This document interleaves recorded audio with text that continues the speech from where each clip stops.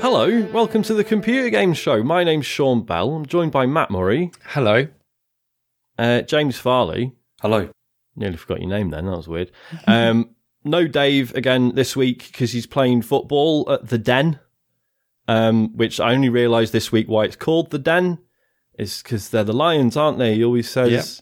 Yep. Lions Den, that's it. The finally British got that. football.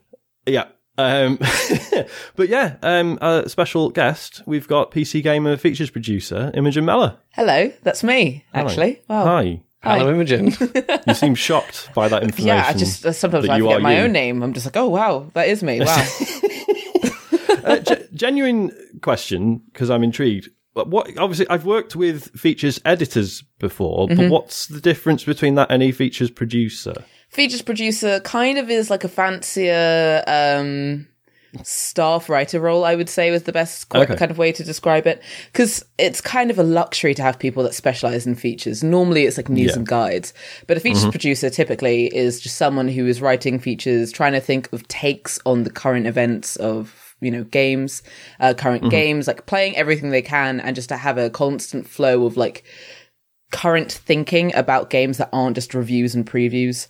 But that means I also do some stuff like some video scripting and, VO. And but then I also do help out with guides and SEO stuff and news when need be. So basically you become a bit of a, a multi-tool, but features really is your bread and butter. And that's kind of where you sit.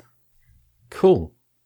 Right, we'll start the show by thanking our Patreon producers for this month. We've got Aaron Patrick, the QuickBooks chap, Simon Nelson, Jack Oven, Moomin Biscuit, Trans Rights of Human Rights, Dave Ernsberger, Colin Brown, Gasman, Happy Birthday Sam and Neil, Gabsy, Rocketman76, Rex Reese, Happy New Year Sam, love from Neil, Grey Dragonclaw, Fred Fenge, Smooth Monkey, Happy Mother's Day Sam, love from Dr. Farley's Sexy Fan, and Don Whiskerando. Thank you very much. They all went to patreon.com/TCGS and signed up at the highest possible tier. I'm not really sure why. You don't have to sign up at the highest one. There's other ones as well. We've said for like the last 2 weeks that we're going to get the bonus show done. That hasn't happened for various reasons. Matt's had a bad week. It's been Matt's turn. It was my fault last week. I had to have some emergency dentist stuff happen. Yeah, which is never fun. But it'll be out this week. Yeah, promise. Yes, we will 100%. Do it. And we're definitely doing the talks over on Wednesday, right? What? No, Saturday. Yeah, no, I think it's Saturday. Saturday. Yeah, I can't do Christ. Wednesday, Thursday. Christ, sorry, I'm all over the place. So yeah, we're definitely doing that on Saturday. So yeah, go to patreon.com/TCGS if you want access to that. Or if you don't, leave it. Just don't worry about it. If you don't, crack on. Don't. All good. Exactly. Those who don't, just don't. Yeah, just don't, mate. Like, it's easy Just as. don't. Can we make that the episode title? Just don't. Just don't. It's like the anti-Nike slogan. Slogan? Yes, it is Jesus, Nike Jesus logo. Christ. Love a slogan. Not having a good one tonight. There's still some TCGS Con tickets available. I mean, we kind of keep mentioning this, and it's starting to sound a bit desperate. The fact is, we've still sold way more than we ever expected to, and we're very pleased. But if you would like a ticket, you can go to tcgs.co/TCGSCon. I mean, there's literally like 5 or 6 left. It's like now it's just a point where I want to sell them all. There's coming to 6 left. Come on now. Yeah. What else have you got on? There's up to 4 hours of Laser Quest, and then a live show, and then like a meet and greet and drinks after. Matt, we need to stop saying that. No one's going to play 4 hours of Laser Quest. They'll die. Well, that's why Cricket said up to. Oh, you'd be surprised. Laser Quest goes quick. It does go the quick. thing is, because I know we talked about this briefly last week, but we've had a meeting with John who runs the Laser Quest place, and he was basically explaining, he's like, like the usual crowd, like kids and teenagers, you can run a 20-minute game, but realistically, this is mostly going to be men in their 30s, so we'll do sort of 8 to 10 minutes. Just to make sure no one passes out. He was like looking at you. It's like we're thinking like 10 to 15 minutes will be fine. Yeah. Don't want to push it. Yeah. Matt, the notes say here fantasy football winner !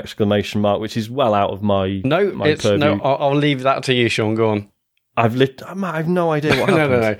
No. So the football season's ended, and with that, as has fantasy football. I mean, it's something that I'm a massive nerd about. But we have the winners of the TCGS Championship, which is obviously the big league, arguably the biggest FPL league there is in the game, and it's my honour to say well done, Sean Everide, or their team on Thin Rice, who won this year's TCGS Championship. But also this year they introduced a cup, so we have a cup winner, and that is Shane James with Red Devils United. Well done on winning the cup. Well done both for you.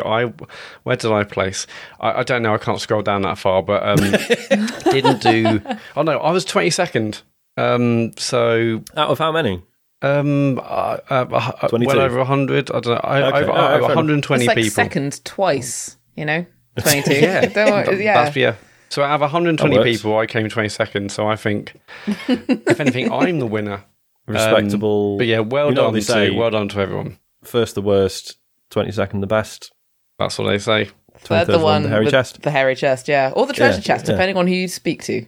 The treasure chest? Yeah. It's always been a hairy chest. I've never heard that. I know, I went to an all-girls school. I think that might have been the alternative. Okay, right. That was the safer work version. Don't mention hairy chests. Mention treasure chests. That's the safe one. Treasure chests, but what's okay. I don't want to unpick that any further. Move on. Matt, did we get any feedback? I ask as if, I've looked at the doc. We've got absolutely loads. Which is nice. Yeah. We're going to start with Jack. Hey, chaps. I just wanted to say congratulations on episode 300. What an achievement. Sorry for being a week late. Blame my lack of internet down in Devon on holiday. I've been a listener since week 1, signed up to the Patreon since day 1, and yours is the only show I listen to consistently for the 6 years you've been going. I'm one of, in inverted commas, those guys who is too nervous to make themselves known in Discord and too socially awkward to book tickets for TCGSCon on my own, even though it sounds fucking awesome. I basically just wanted to say how much this podcast and the content you guys put out means to me, and I hope you continue well into the future. One day I'll build up enough guts to buy tickets to something so I can have a drink with you all at the age of 37. Pathetic. Anyway, cheers. I've got a lot of feedback on this letter, Jack, right? Go on. Well, for a start, don't call yourself pathetic. Doesn't matter how old you are, so you can stop using that language. And there are actually loads of people going to TCGSCon and have been to previous meets or live shows who have gone on their own. You'll be surprised how many people are probably going to this without someone else who might listen to the podcast or maybe come with someone who doesn't listen at all. So you'll be amongst friends were you to come to TCGSCon, even if you are on your own. So yeah, most people are going to be there on their own. Yeah, aren't we all on our own in a way? It's just going to be a room of 150 people, nobody talking. It's going to be fine. Don't worry about it. Don't worry. I'm terrified. I'm absolutely terrified. So yeah. Yeah, but James, you're terrified of meeting the listeners. You're basically saying to Jack, I don't want to meet you. Thanks. That's good interpretation. It's the flight and the whole thing, and it's going to be a bit weird. Yeah, go on. It is going to be a bit weird. But yeah, just to add to what Matt was saying. So Jack, due to my day job, which is secret, and I'm not allowed to talk about it, not for any good reason. He's a spy. He's a spy. Yeah, because I'm a spy. Mm. I've got to go for afternoon tea for work at a big country estate, and I'm absolutely shitting it because I'm going to just feel like, I'll wear my flat cap and everything, but I'm going to feel like a total imposter. So I get it, but it's fine, man. Yeah, are you going to have to conduct lots of work-related small talk during that event? About, dairy and stuff. Oh, that's an insight. It's going to be weird. Yeah, a little clue. Ooh. Cheeky. What's next? Yeah, it's tough. I'm going to some awards things this week, and that also is just going to have to involve lots of networking and small talk. I'm not equipped for that. Yeah, but at least you're fundamentally interested in your day job, Matt. There is that. I'm at a disadvantage there because Yeah, but no, if anyone's listening and they're like, I'm going to go on my own, or I don't have anyone to go with, then go, because loads of people will be in the same boat. And I'm going to buy name badges with and there'll be a pen so everyone can put their name on their sticker and put it on their chest. Is that a thing? We're doing that? It's all good. I'm definitely doing that. Yeah. Oh, cool. It's going to be helpful for me, ourselves, just in case people don't. Yeah, exactly. Yeah, I'm going to say hi. I'm Matt, and I'm okay. Well, anyway, thanks, Jack, for the message. Gasman. messaged us, how is the show about David, you ask? Well, imagine 3 men, balding and greying, sitting around talking at length about how difficult it is to find stuff around the house. Yeah, look, I feel like we went downhill after the slipper debacle. To be clear, I'm younger than Dave. I'm the baby. I'm the tender age of 37. I'm the baby of the group. Are you really? I didn't know that. Yeah. Okay. Nice. Well, go on. You sound... Yeah, I just assumed you were older than David. Sorry. Yeah, I don't know how to take that, to be honest, James. Sincere respect, Sean. I respect you a lot. You know, it's like, you're. I thought you were like an elder statesman of like this stuff. Elder statesman. You're really like getting yourself out of that hole now. That was very good. Really, really rowing back. It's like that that height thing that was doing the rounds on Twitter. Did you all see this? I did. Yes. Basically, it was like just ask all your followers how tall they think you are, because it's just interesting to see how people perceive your height. How tall are you all? So I'm 5'11", and I'm proud to say I've given up trying to convince myself that I am 6 foot. I am 5'11". It's fine. There's nothing wrong with that. But yeah, everyone on Twitter was like, "Oh, I reckon you're about 5'8", 5'7". I was like, "Oh fuck, that's upsetting." I need to learn to assert myself more. I guess be a bit more imposing. I'm only like 5'8". 5'8" and a half on a good day. So I think Leon Cox guessed it on the first go. Oh, did he? I was like, okay, yeah, I very much give off 5'8" energy, don't I? How about you, James? You must be around 5'8" yourself, aren't you? Yeah, I'm about roughly the same height as you, I think. Roughly. Hang on, we've been through this. And then Dave started producing photographs where Matt is clearly shorter than James.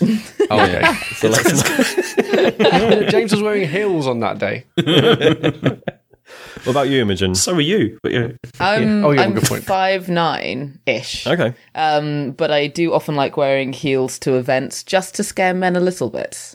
Fair enough. It's quite fun. They deserve it, broadly speaking. I mean, typically it's just kind of fun just being really tall at a games event as a woman. It's just an intimidating force, isn't it? It is, yeah. I mean, I bumped in. I met Sarah Dyer yesterday at the My Chemical Romance gig. Oh yeah. Did you have a fight? We didn't have a. Well, yeah, she pushed me down some stairs. It was quite classic Sarah. Had to be called, but it was all right. No, she was taller than I expected. She was taller than me. Was she? I didn't really have a preconceived height, but I was like, okay, yes. So yeah, I am short, aren't I? Yeah. Anyway.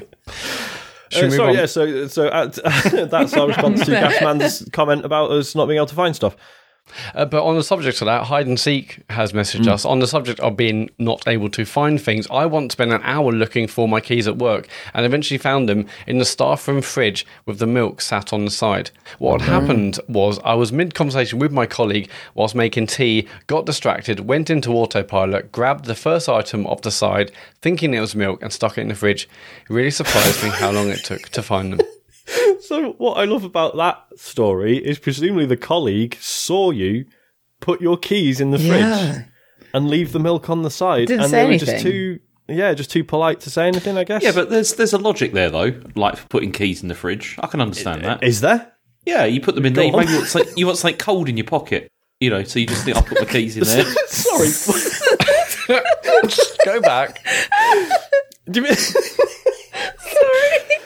Go on. Why do you want something cold in your pocket? It's hot. It's a hot day, and you're just thinking, stick your keys in the fridge. They're metal, and they'll get cold. And then one small bit of my thigh will be nicely cooled. This is not. You can put your hand in there, have a feel, and it's nice and cold. I thought maybe you were going to say I don't know. You could put it on your forehead or something just for a little bit. No, you just have a little rummage around. I mean, I can see it's like a turning of your pillow in the middle of the night on a hot, hot night. But no, there's no way because keys go only one side. So you would be off balance, hot and cold with one thigh cold. That's that would put you off. It's just like a little glass of water, isn't it? When you're really hot. It's not. It's getting worse. So I know you get those things you get in the microwave, and are they called Hot Pockets? I don't mean the food thing. It's you can put in the microwave, and they keep your hands warm in winter. But I've never thought about doing it the other way with a set of keys. But do you think? I mean, would the keys retain the cold? That's what I'm wondering as well. No, I mean, what I do in like the summer is, hot water bottles. I will instead like freeze one, and then I'll put it under my feet when I work, and that cools me down. Oh, nice. Yeah, whoa. So you'll fill it with water. Yeah, fill it with water and or just ice cubes, like if I can like crush them, put them in. Or I like fill it with water kind of and then put it in the freezer for a bit and then take it out and put it onto my feet. I've never thought about doing that either. This is great. Yeah, that is a really good tip because that kept me like going through like last summer, I think. There's that, and there's the classic, trainers in the fridge or something like that. That works as well. What trainers in the fridge? The classic. Is that Yeah, the classic. I mean, I know I can't talk because I'm the guy who wears shoes in my house, but putting your dirty shoes in the fridge. I can't do it anymore, obviously, because my wife wouldn't like it. But you can, I wonder why. You can put it in there and they cool down, and then it's like you put them on. Oh, that's lovely. No, but then if they even smell a little bit, then you're contaminating things. Yeah, man. Yeah. What if you put them in a bag or something? It's fine. But Imogen, I think you're forgetting. It's the classic. It's the classic Imogen. It is the classic for a reason. Shoes in the fridge. Just put your whole outfit in there, man. Why stop at shoes, wallet, keys, t-shirt, jeans? Just bung it all in the fridge. I'll tell you what. My first job, I worked in the co-op. And I worked there in the night, and it was often very hot in the summer. And I used to love those massive freezers because you could just walk into them. Oh yeah. Yeah, which was really nice. I thought you were going to say you can like climb into it. Yeah. No. The ones they got like in the warehouse where it's like all the stuff that isn't on display, and it's just like that's all. Just go in there. That's brilliant. That was. If I'm being honest, though, I have heard of people putting their t-shirts in freezers, or like but I think that I can't tell if that's just a very British thing. Because we just can't deal with it, or it's the half Caribbean in me talking, and it'd be something that I saw like as a kid, like out there. I can't remember which. I mean, I'm knowing now that I guess I don't take summer seriously enough. There was me just opening a window or putting a fan on, and now I realise people are putting their entire wardrobe in the freezer and keys.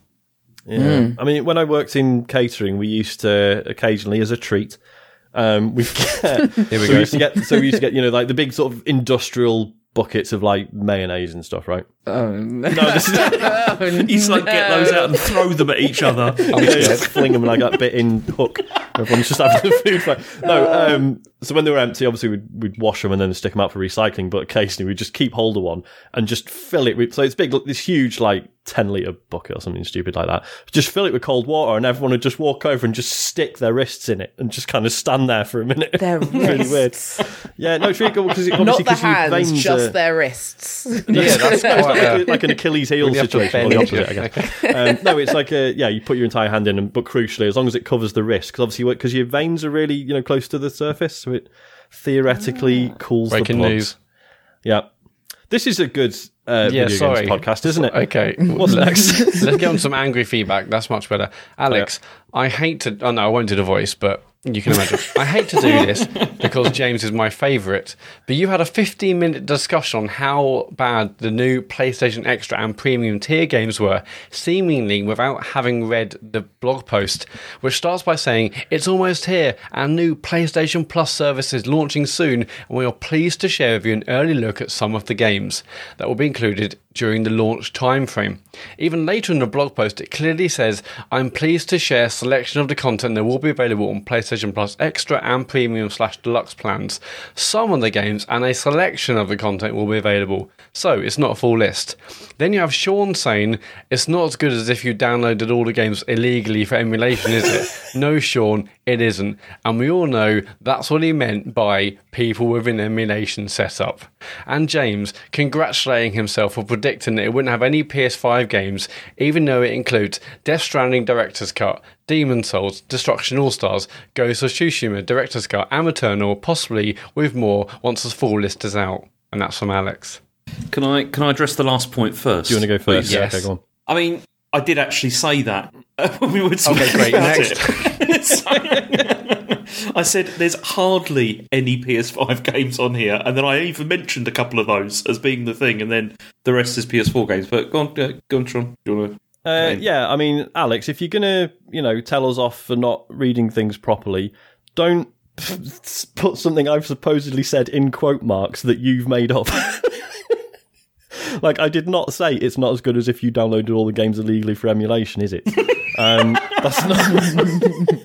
I mean, yes, that is, of course, that is, I was completely open that is what I was implying by people with emulation set up. I didn't think that needed further explanation. I wasn't trying to hide it. And I specifically said that I knew it wasn't a fair comparison. I was just making the point that, like, yeah, if you're well into playing loads of retro stuff, you've probably either got like a substantial physical collection, or you've probably sussed out an emulation setup by this point. So a selection of, like, I mean, I'm scared to get it wrong now. However many PlayStation 1 games it was in the current list, just it wasn't very good, really. That's all.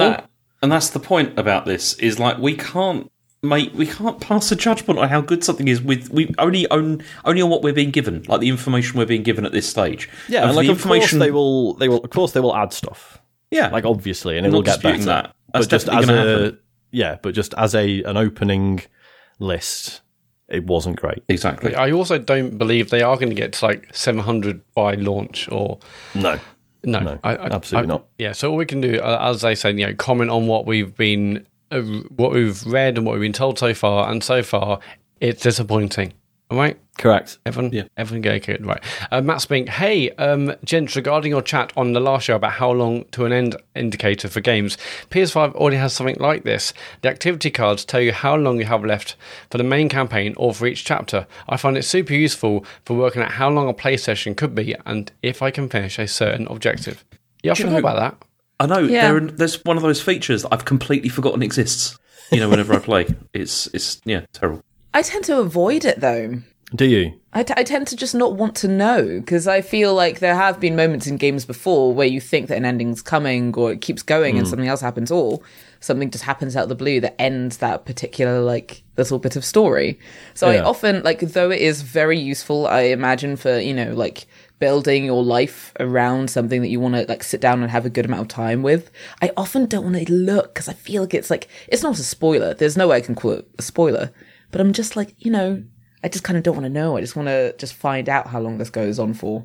Yeah, totally. Like, this is like what we were going back and forth on last week, wasn't it? We were saying, like, yeah, it's like I say, it's not a spoiler, but it is going to sort of colour the way you play it or the way you perceive things that are going on. Like, yeah, if you're like, oh, well, I know this is going to end in 2 minutes.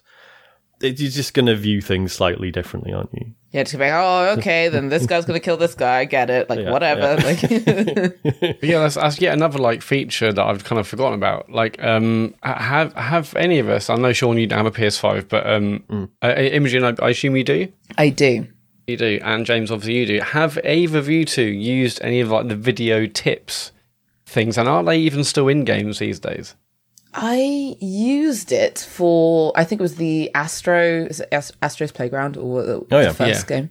I think I used it for that because there was one thing during the, because I was platinuming the game and I couldn't just find a piece of puzzle or something like that. I just couldn't find this last thing. So we did use it then, but otherwise, I don't think I've ever used it because, actually, I had the fortune for doing something like the most game I've done on the PS5 was for some BAFTA judging, and I felt like I couldn't use it then on the basis that I just wanted to see, like, if I thought the game would, lead me in the right direction, or like do things correctly, like, the game design was good enough to lead me where it needed to. So I haven't really, apart from that one time very early on. Yeah, I mean, I've still never really used those features. I still kind of.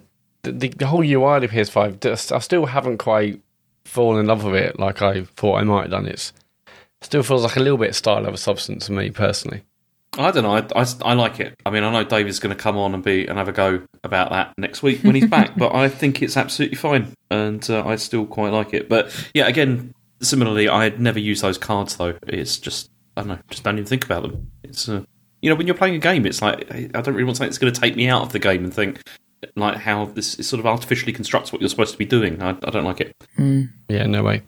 Garrison Savannah, interesting chat about handheld gaming last week. The new AMD graphics architecture Sean was talking about is the RDNA2 graphics. The Steam Deck is the only handheld that currently uses it, as far as I know, which goes a fair way to explaining its price and to performance ratio. I'm eagerly awaiting my Steam Deck arriving. I think the hardware is really good. so I'm happy to take a risk on the first iteration. Most of the issues have been software-based, and Valve has been throwing out updates at it constantly. I also don't think 4K screens will be the norm in handheld devices for a long time, if ever. When you see the density of pixels or pixels per inch of a handheld screen, take into account 1080p or even Steam Deck's 1280 by 800, it is enough for a great experience. Yeah, totally. Like because we talked about this, didn't we, when the OLED Switch was announced, and there was for a little bit, we're like, oh, it's still 720p, and then it's like, oh, actually, it makes basically no difference at that size. No. Yeah, I mean, the comment about the Steam Deck's price to performance ratio, I mean, because one thing that's interesting about the Steam Deck that I don't think we've really talked about yet is that, like, it can be cheaper because it's got a game store attached to it. Like, Valve can sell you a Steam Deck knowing that they're probably going to sell more games off the back of it and take a cut from that. Ditto, obviously, like the Switch as well. Whereas, like we've said, like there's all these other sort of Steam Deck type devices that are all like twice as expensive because they're not going to get any of that extra revenue down the line, I guess. But yeah, I assume Valve, like all the other hardware and all the other people, are making their money through software, not through hardware. Yeah, I'd love to know what the markup is on Steam Deck. Yeah. We're going to end with Geen, dear TCGS and friends, but particularly Sean. I took Sean's suggestion into heart and began watching Joe Perro Talks of You. And about 2 minutes into the second episode, my wife stared bewildered at me and asked, "How did you hear about this?" Without flinching, I replied simply with, "It's Sean Bell's favourite show, not missing a beat." She retorted, "Sounds like a Sean Bell show." So congratulations, Sean. I talked about you casually enough that I can simply mention your name, and that's all the context that's needed. Thanks for letting me be natural, from Ging. Oh, I love that. That's lovely. Thanks for letting me be natural. Oh yeah, sorry. That's accidentally became my sign off when I host. So you'll hear that later.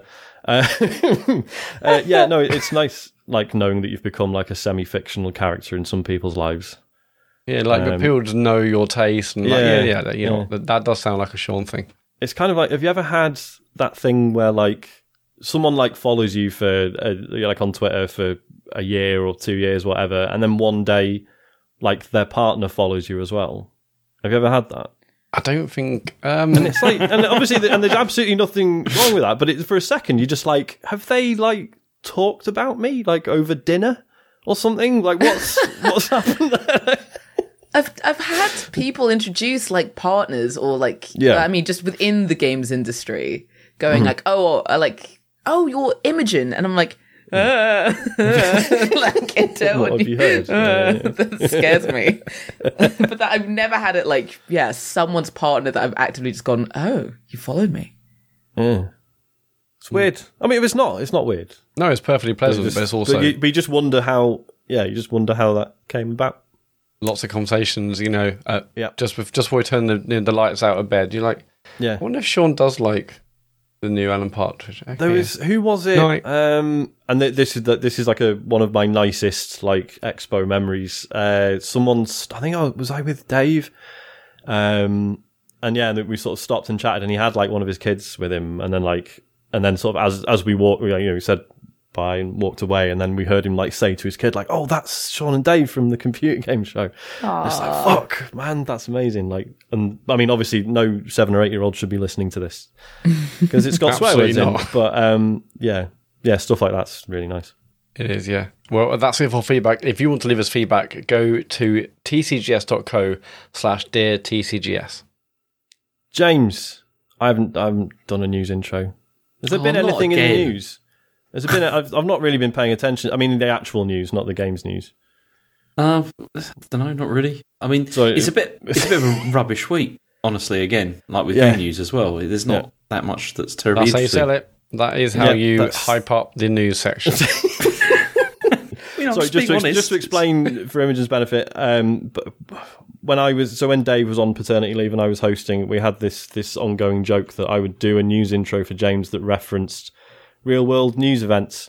Real news, ew. Yeah, actual news, not not just game stuff, like actual important stuff. And I've lost my chi for it. I can't do it anymore. Nothing about the cost of living crisis, Sean? Well, because I don't really feel like joking about that. Nothing about Partygate? You could have done not- jokes about Especially when Elon we're Musk. talking about frivolous things like games and be like, you should spend money on this thing. No, you shouldn't. See, but Elon Sean, Musk you again, I detest him, so I can't. I don't know. I can't bring myself to joke. You about should have him. done something on crypto. There's loads of That's things true. you can do That on that, is- and then we'll get all those people emailing us again. Again. Let's not do that. Yeah, we've We've had Oh, people. no. Yeah, I've had a few crypto guys message us. Less said about that, the better. James, what is the video games news, please? Okay, so PlayStation Plus. We talked about it last week and complained about it and everything. And Controversially, yes. And got it people wong. weren't impressed. Got it wrong.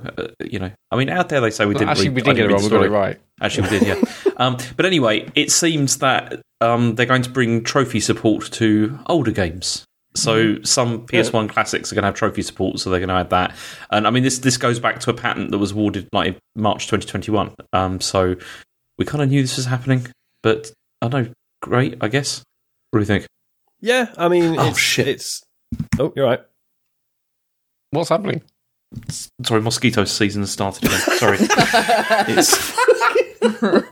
No, it just suddenly flew around in front of my screen. I need to now find it and kill it. I thought it was something serious. Oh my Okay, sorry. That's terrible. Sorry. I got No, it's all right. It's staying keep it in. in, Matt. It's fine.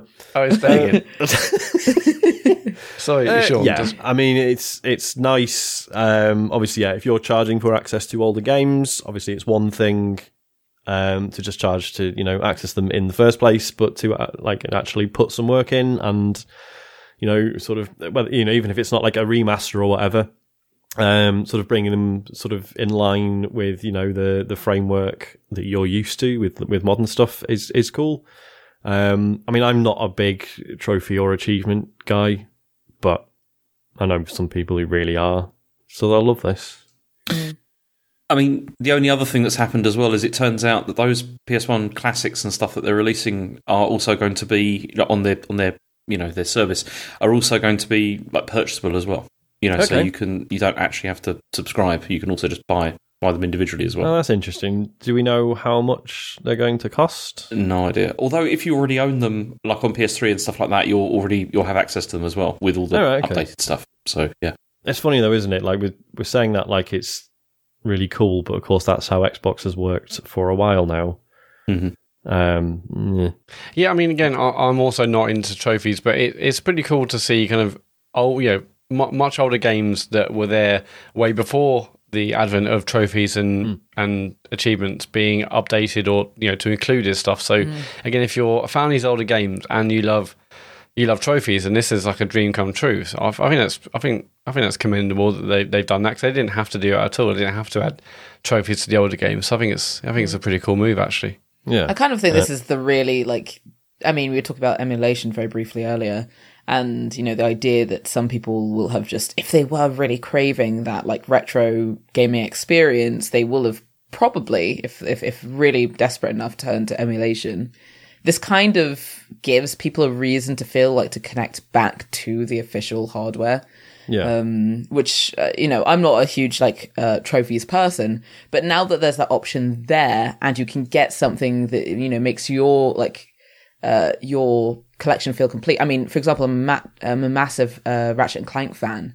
I would, if I could get the trophies for the old games, the games that I played growing up, I probably would do that.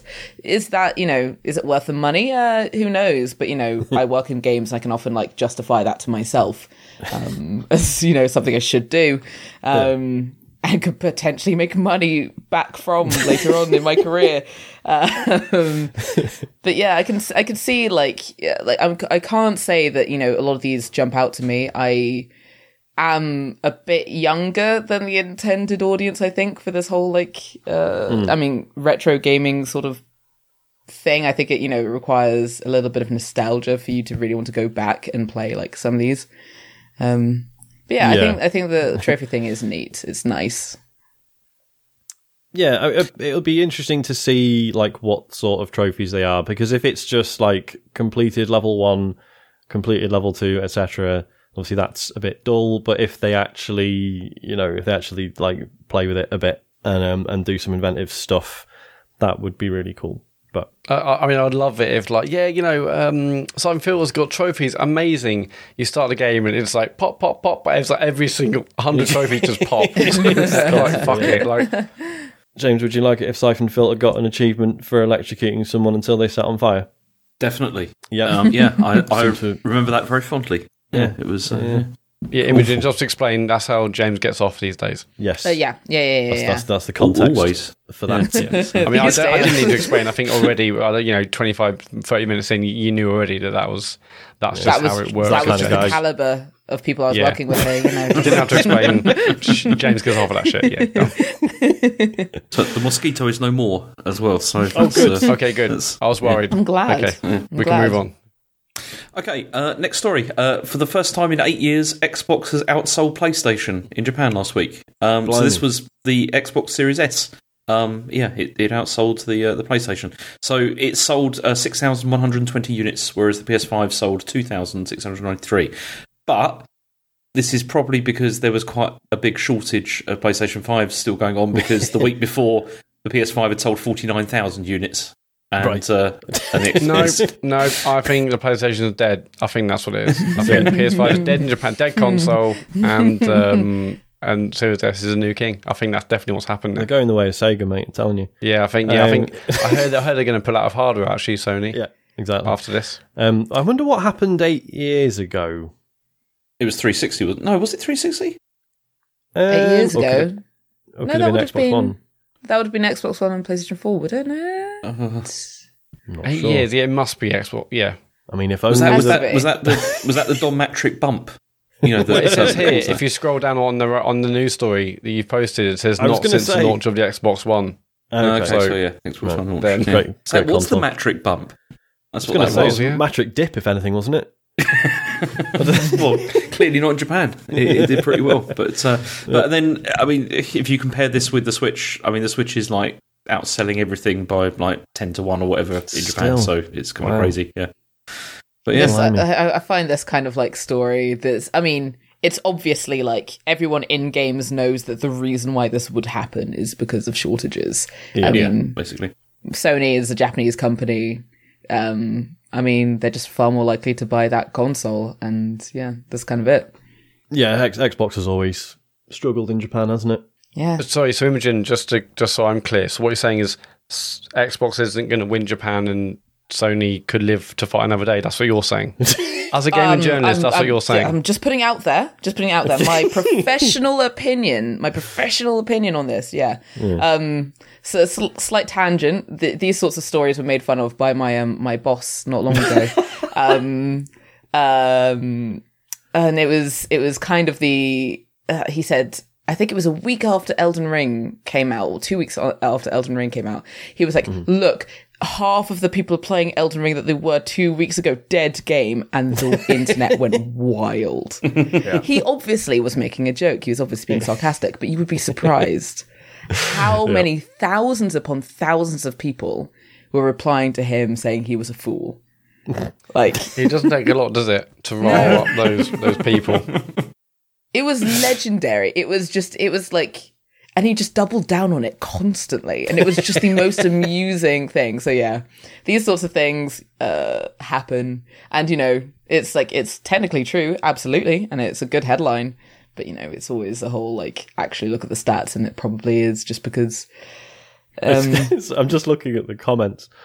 So, first person's commented, that seems more like a supply and demand issue than anything considering the sales of the previous week. Correct. Next one. Excellent news. Japanese developers must be noticing this success, making it more difficult for Sony to negotiate long-term exclusivities. I don't know, mate.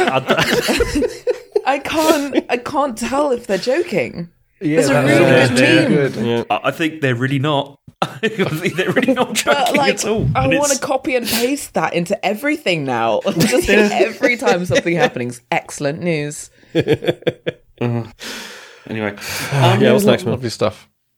so also Bungie have been Sony have been talking about the Bungie acquisition and talking about how they're hoping this is going to mean more multi-platform stuff in the future. The quote is, they said, "We believe it will be a catalyst to enhance our live game service capabilities. Our acquisition of Bungie also represents a major step forward in becoming more multi-platform." But then I think the thing with this is that when they say multi-platform, they mean PC and mobile, not necessarily Xbox and Switch. It's that's where it's all going. Yeah, yeah. I mean, it's still really interesting, isn't it? Because obviously, Sony will have, we've said this before, but Sony will have purchased Bungie more on the strength of whatever it is Bungie are making next, rather than, obviously Destiny 2 is part of it. But it's no secret that they've got other stuff going on. So yeah, as you say, like that could end up being mobile stuff or who knows what. But yeah. Yeah, because obviously with Destiny, like there isn't a mobile portion, and so you'll have to think that whatever the next game is, they will just have that on every platform at launch rather than mostly console and then come to PC and then no mobile. They're going to probably just try and do a Fortnite or other games which it's everywhere. And so yeah, no, it's going to be very interesting because I think years ago, I'm not sure if it was a rumor or a report or whatever it was, or maybe even something from Bungie themselves about the next game being like a character based kind of, like Overwatchy kind of game, or so I wonder if that's still the case, or whether it's changed completely. But it's going to be very interesting to see whatever the new Bungie game is, whenever that is eventually announced properly. It'll be interesting because it really is a Hail Mary. Oh, sorry. No, go ahead. Sorry. It was just a bit of a Hail Mary for Sony. Not that Sony is going to go under because of Xbox's success. That's just not going to happen. But I mean, Microsoft has gained a lot of ground that Sony had off of the strength of multi-platform games. They've got so many systems running that just seem. I mean, when people ask me, and they generally ask me, like, where's the best place to start gaming these days? I say, if you're on a budget and, really kind of the Xbox system gives you a lot more than other systems would just off the bat, if that's really kind of like, if you just really want to get your foot in there. But I think whatever whatever Bungie has going on must be really impressive because Sony needs something that feels multi-platform and feels forward thinking for them to, they're trusting sort of Bungie to lead the way, I think. Yeah, definitely. All right. Okay. What is next? Story is that EA is apparently, were pursuing or may still be pursuing acquisition or merger options with what they're saying are a number of potential suitors. What is going on? Does no one want to make games anymore? It feels like everyone's trying to get out. I think they just want to get bought, don't they? And everyone just wanted to get a massive amount of money after they saw the whole Activision Blizzard. They're like, well, hang on, let's just try and make money. If everyone else is doing it, let's try and do it. So I bet everyone's trying to put themselves up for sale just on the off chance that someone offers a crazy amount of money. Yeah. My favourite thing with that is Ubisoft's. It feels like almost every week we hear them saying we're still open for acquisition. If anyone's interested. Oh, by the way, anyone? We're still here. Remember FIFA? It's not FIFA anymore. Oh, sorry, did we drop that? Sorry, that was just our portfolio. Sorry, was that in your way? No one. Next year, no one's going to remember FIFA, mate. It's going to be a complete instant changeover. No one's going to. Everyone's going to forget it was even called FIFA. It's going to be fine. What is it called now? It's EA. Is it EA Sports Football Club? EA Sports, FC. But that's catchy. It's a name. EAFC. It's not great. But anyway, so EA have apparently had talks with Amazon, Apple, Disney, and NBC Universal as well. Wow. And apparently they're interested in trying to get rid of it. But then Kotaku contacted them and asked, and they obviously did the standard, we don't comment on rumours and speculations and all that kind of stuff. But it's interesting that they went for those companies, though. I think Microsoft buying them is unlikely at this stage, is it? Considering that really is getting into monopolies if you start. That's too much. Well. Yeah. And hasn't there been isn't it? It's still massively unclear if the Activision buyout is going ahead anyway.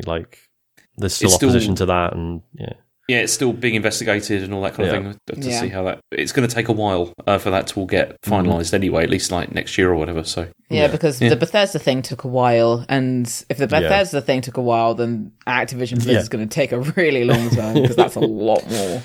Yeah, there was that story we had the other week, wasn't there? Where there was investors were complaining, saying that Kotick shouldn't have been. He's like not capable of negotiating, and so it shouldn't have gone through. Because he was basically just trying to pass the buck. Because of all the things that had happened.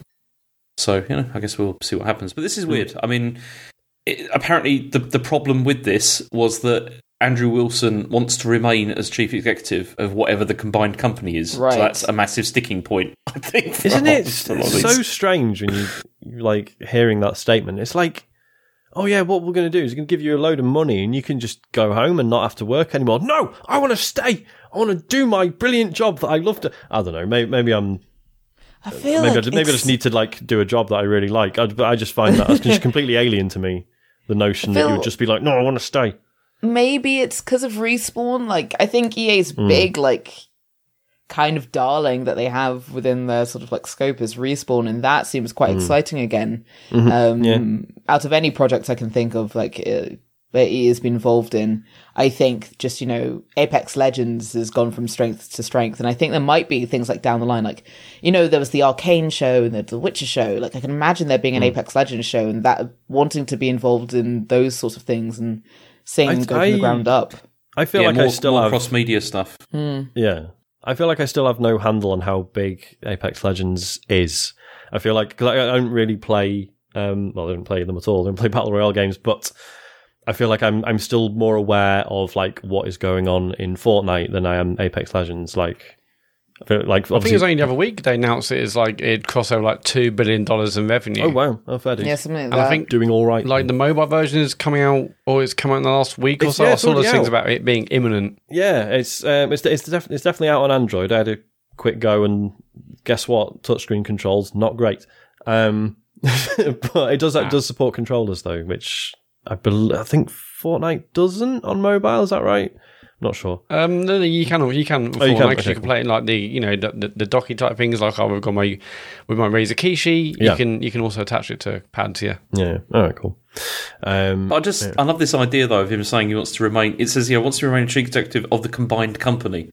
So it's like if they merge with Apple, he's like, I'm going to become chief executive of Apple now. Yep. Yeah. That's mine now. Thank Starts you. wearing black polo necks, roll necks, turtlenecks, glasses. Yeah. Really old New Balance, like faded jeans. Stands in front of a massive screen with weird like graphics all day, just talking to no one in an audience.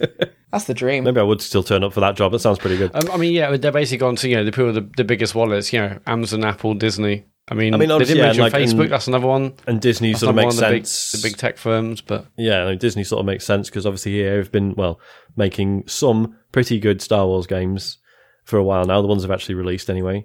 So that that would make some sense. But haven't the exclusivity deal has run out now? Is that right?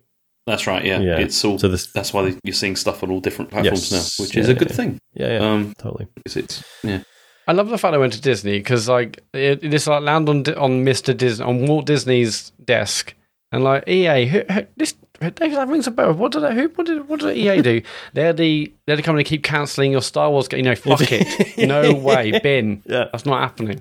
Well, it was weird because they didn't release anything. They had the license for ages, didn't release anything for a long time, and then there was like a couple of things. Like there was Fallen Order came out, and then there was also that X-Wing game that came out as well. Like Squadrons, which was really good. And I still it was very good. Yeah, I still feel shit for not playing more of that because it especially in VR. Better. Yeah, man, that was a very good game. Yeah, I enjoyed that a lot. Yeah. But then there wasn't that much after that, really. Apart from Battlefront as well. Well, and obviously Battlefront 2 was kind of a disaster, wasn't it? Yeah. But then it grew into being like really great, and just as the point that people were saying that it was really brilliant, they said that was the last update. Yeah. Great. Yeah, because I remember even when it came out, everyone was like, it is really good. So it's just the loot box shit is horrible. And just completely killed it for a lot of people. Released Battlefield 2042. I forgot about that. Battlefield did. God, what happened to that? Well, I mean, they've recently just decided that the biggest version of it, the 128-person version of it, I think, has been entirely removed from the game, and it will just be 64 people at most. No. So they've, I mean, that kind of thing was a bit of a mess upon launch. Imagine. And they're just trying to rework it into something more, likable. Lots of people don't like it at all. What a shame. See, what has happened to DICE? Like, they were like a big deal. It's like, so weird, isn't it? Because and for years I was a big Battlefield guy and was like, Call of Duty sucks. I play Bad Company 2 forever and I don't need any other shooters ever again. And then it just kind of, that's still like the best one. According to a lot of people, they haven't really beaten it since, whether it's just, design changes or just sheer like technical issues. It's weird. It is a shame. I mean, Battlefield 3 was just unbelievably good. And then it's just they never quite got back to that. Yeah. Okay, I've got the last story here, which I'm hoping you're going to be able to explain to me.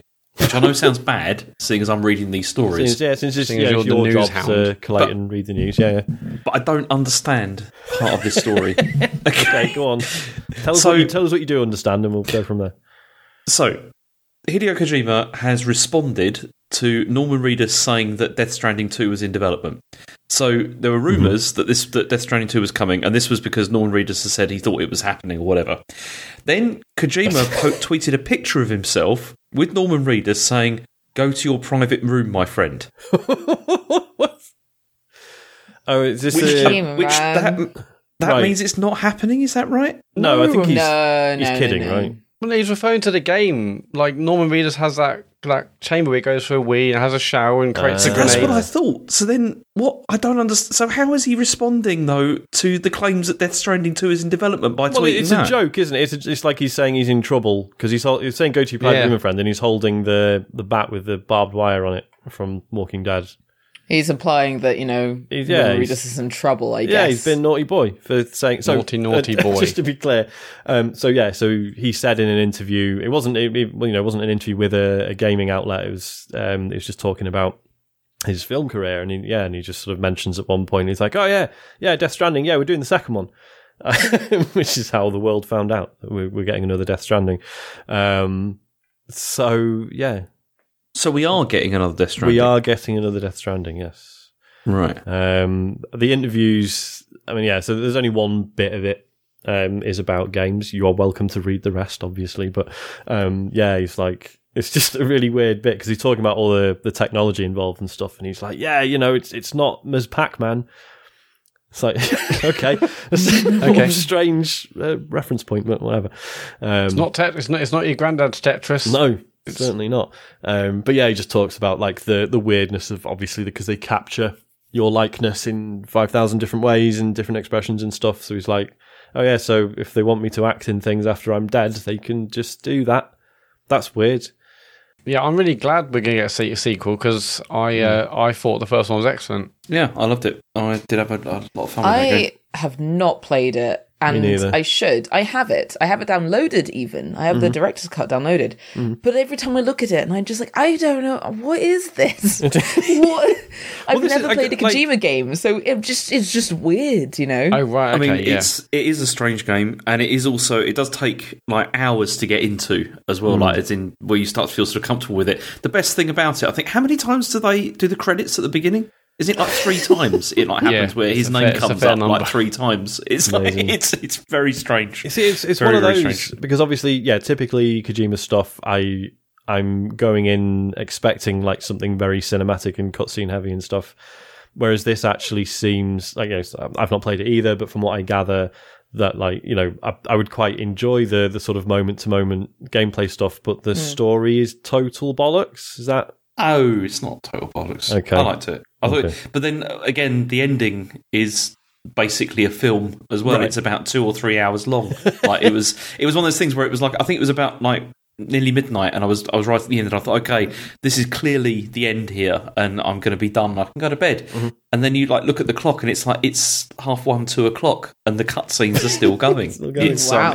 It's crazy. Yeah. But good. Yeah, it was pretty good. You see Hideo Kojima's name so much, it's like that Mark Jacobs meme. Where it's like Mark Jacobs by Mark Jacobs. It's that basically.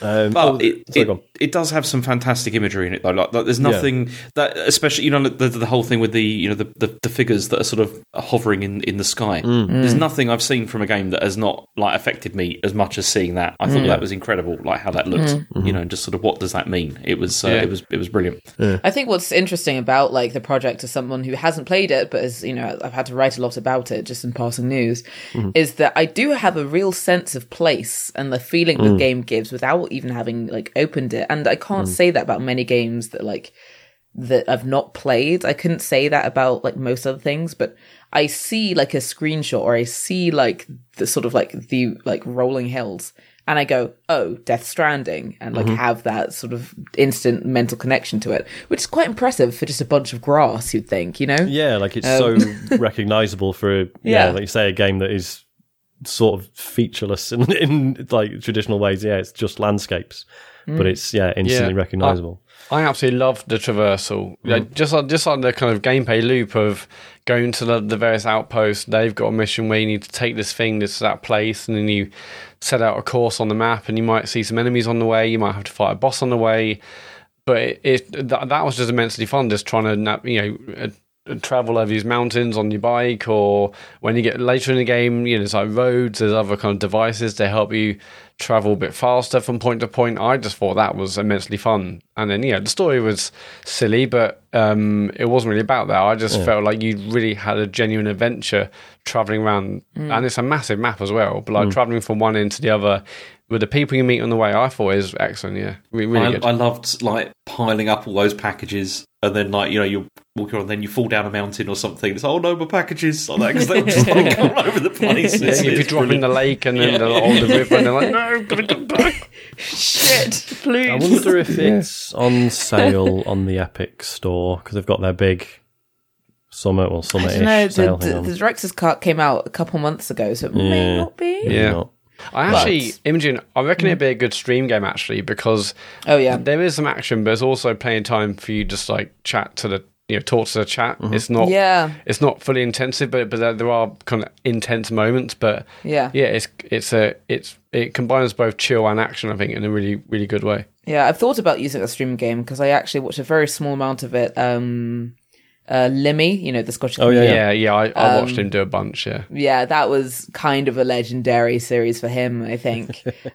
People, it was just ridiculous, and it does have those quiet moments where it really is. Shit, my packages in the lake. Like, you run down a hill, and people can laugh at you. I mean, there are tense moments, and it's also. One of the things about streaming is that you have to find games that you think that either the people that will want to play it have already played it and it's been out long enough that they've had the chance, or people aren't going to play it and they're resigned to the fact. And I think that strikes a really good balance of a game. Yeah, I think definitely you're right. Yeah, I might. God, am I going to get it? I feel like I might get it. It's a good game. Get it. Oh, treat yourself. Maybe when the Patreon money comes in, I'll see if it's on sale then. Yeah, wait for one of those Epic Games, like £10 off things. Well, that's what they're doing at the moment. There's a are they doing one? Yeah, well, it's a 25% off voucher. I think rather, normally it's like normally they just keep giving you vouchers as you use them. Whereas I think this time it's like you've got one, but you can use it on like a transaction of any size. So if you want to get like 10 games, I think you can apply it to the lot. I might be wrong. That's kind of neat. Actually, I had a when I was applying to PC Gamer, they gave me a test of like write about something interesting in games, and I was like, well, that's a big question. But my answer was kind of based on, I think that there'll be a far more not serious is not the word, a far more prominent portion of gamers on PC who have like prominent Epic Games libraries over the Steam libraries, just because I think they do enough of those deals, and there's such like a name recognition for a younger audience through Fortnite, that I think there'll be a bit of a shift towards like 50-50 libraries between like Steam and That's a good point, because like to me the idea of like fully crossing over to Epic is ridiculous, but then I've had a Steam account since Half-Life 2 came out. Yeah. So yeah, to me it's like unthinkable. But then, as you say, like if you're a kid who just wants to play Fortnite, and you probably like don't necessarily already have a Steam account, you're going to start with Epic, aren't you? Yeah, and you keep getting new games every week for free. Yep. Why not? Yep. Just remember, if you do get something in Epic, enter TCGS as the creator code. Oh yeah, someone sent There us. you go, Did we not Cram include that that in the in there. feedback? Someone sent something in about that. Maybe I didn't put it in the doc. No, you did. I just took it out for time. Ah, fair enough. Right, is that it for the news? Yeah, I'd say sadly, but no, yeah, it is it. Yeah. Okay. Right, let's do what we've been playing. James, you have not played anything new, is that correct? Not really. I've been playing Cyberpunk, but I'm getting properly into it now, Yeah. and so it's pretty good. It really does have that kind of like modern day Deus Ex kind of feeling to it in a way, and I'm enjoying exploring Night City. Although it still does feel quite empty, which is a bit of a shame. It really feels like it was too ambitious, wasn't it? This like they could have done it on a much smaller scale, maybe. Yeah. Populated it more, and it could have been a bit better. I mean, it's the kind of thing where you think 10 years from now, something like this will be incredible. But at the moment, the technology is maybe not quite there to be able to do it. But it's still enjoyable. I'm just kind of ignoring all the side stuff, though. Does that matter? Because it's not. I think it's the side stuff is fine if you want an excuse to spend more time in the world. But I mean, in terms of story and stuff, I didn't get much out of the side content. I thought all the main story missions were just way more polished and interesting, personally. But yeah. I need to have a look online and see if there's any that are like particularly like recommended as being like great, because like with The Witcher, obviously there was a whole bunch of stuff that was like that. They were like, you must do this side quests and stuff like that. And I'm wondering if this might be the same. As well. Yeah, I don't know if there was anything up to the standard of like the Bloody Baron quest line and stuff. The Bloody Baron. Yeah. I feel like, when are we going to stop talking about that? Feels like never at this point. That is just like I played The Witcher late, The Witcher 3 late. It is just the best quest, like almost ever, really. As far as I've ever played, just the most interesting characters and the most like complicated decisions you can make. It's great. It's so good. And the way it's sort of paced out quite a bit. It's not just like you could hammer it all in 2 hours and then do other stuff. It's like, no, it's a long quest. Yeah, you have to go away and do other things, and it feels like this sort of ongoing presence, doesn't it, throughout your playthrough? Yeah. Oh, God, sorry, So yeah, enjoying it, but that's all about. Apart from the Great Ace Attorney, which I'm on the very last part of that now. I'm nearly finished. And wait, I've just finished the first game of those two. So good. Yeah. Well, I enjoy it for its super campness, and I don't have to think about it. See, I'm a huge fan of the Ace Attorney games in general, but I just found that the Great Ace Attorney, I just found them far too verbose. Like, there's the amount of text in it is crazy compared with the others I found.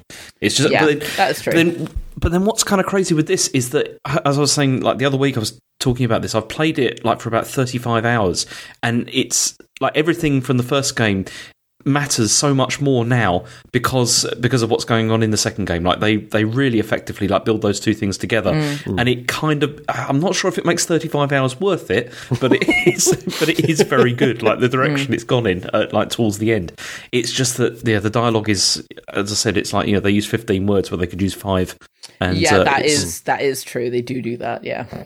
Which is a bit of a shame, but apart from that, it's I'm still I am enjoying it. Otherwise, I wouldn't still be playing it. But I am quite looking forward to being able to just close the book not on play it anymore. Yeah, cool. Yeah, because it's just been going on for too long. But never mind. Sounds good. And that's it. James, just on the subject of Cyberpunk again, you obviously mentioned and compared it to Deus Ex. Is that mostly down to the fact that you feel like you can take on different scenarios in different ways depending on your build, or is there something else that's a bit more Deus Ex like? It's that, and also like all the dialogue choices and stuff like that, and really being what you want to be, and that was one of the things that I enjoyed the most about Deus Ex, was that you felt you could build like a character, even though it was even more limited than Cyberpunk is, but you did feel like you could build something that was you, and I do feel like I can do that with this as well, which is nice. One of the reasons I've considered. So I played a lot of Cyberpunk sort of at release, and then went back. When they were like, yeah, it's definitely properly fixed now. Still isn't, but no, it's not. And then I went back and finished it, but I still feel like it would be cool to sort of do the early game again, because they like completely redesigned the skill trees and stuff. So I never got that sense of like, yeah, like this is my build that I'm aiming for, because it just felt like such a mess. So it'd be cool to start again and get It's like, see if I get that sense from it this time, but I don't know. I mean, like one of the missions that I did this week, it was so enjoyable because the reason it felt like Deus Ex is because it felt like it could have been done in so many different ways. And the way that I did it, like it executed it, and it was absolutely perfect, like the way it happened. And I was really satisfied with the ending I got from it. And then I thought I could have also just gone in and just killed everyone if I wanted to, and that would have been fine. And that's what's enjoyable about it, is it does feel like I can play it how I want to play, which is what way good. are you playing? Is it mostly stealth and just talking rather than all guns blazing? Yeah, that's the strange thing, because that is what I've been mostly doing. Like I've been distracting people and sort of hiding bodies and all that kind of thing. And generally, I don't do that in games very much. Like often in other games, I get bored of doing that. But with this, I was going to say, because I remember you playing Deathloop, and you're just like, oh yeah, just fucking murder everyone. Yeah, it's true. It's very efficient, and like Dishonored, I played that like that as well. It's just like you get the rats upgrade with that, and you're good. Everything is fantastic. But with this, it doesn't feel appropriate for some reason. I don't know why. Well, I do know why. It's because the characters in this do feel kind of real, and it doesn't feel right to do that with this, which is quite interesting, I think. Yeah. But it's interesting. It's just it is just a shame that it does feel so sparse. When you're walking around, it kind of feels like half a city. Like it feels like it's half there. And there was one part that it was amazing, that like where they used all this like fog effects, and I was in like sort of like a street market, and there's like fog everywhere, and it looks incredible. But then also you walk around and you realise actually there's virtually nothing here I can really interact with. It looks brilliant, but there's the interactivity is really, really low, which was a bit of a shame. Yeah, but I've said this already. and I say it as if it's like, oh, just developers, just do this thing. It'll only take you 5 minutes. I know it's really hard to do, but just the fact that early on in the game there are so many opportunities, or like just in main missions in general, where you will like sit at like a food vendor or whatever, and you will order food and you will like eat the food like as you're talking to someone, and that stuff feels so good, but it literally only happens like 2 or 3 times. And it's like, just let me do that. Like, I will play this game to hang out at a street food vendor, just sit and eat meatballs. Like, I don't give a shit. Like, I love it. But it's not an option outside of story stuff. Exactly, and that's the thing. Like, I walked into this building like on a mission, and I was like, "Oh, there's like food stands over there. Maybe I'll just go and sit down for a second." It's like, no, you can't. Yeah, it's just like that's a bit of a shame. Or at best, it just brings up a menu where it's like, here's the list of drinks you can get from the bar. Which will then go into your inventory. And that's it's like, okay, never mind. Yeah. But I don't know. So one other question: can you kind of get through this game without combat, or does it always ultimately have to? Does it always funnel you towards combat in some way, even if it is stealth combat? Can you get around it just by talking your way through scenarios, or sneaking in without needing to kill people? You can definitely sneak and hack a lot. I don't think, in terms of talking to people, it's not. I don't think you can talk your way through as many situations as you could in like Deus Ex or similar. But yeah, there are definitely much less violent ways of playing it. Yeah. Okay. Cool. Like one of your hacking abilities just turns people's eyes off. So you can imagine. Which is. I love it when that happens. I love it when I can turn people's eyes off. Yeah, it's a classic. You just get it's the confusion as well, which is quite good from that. It's it's great. Yeah, cool. Imogen, what have you got?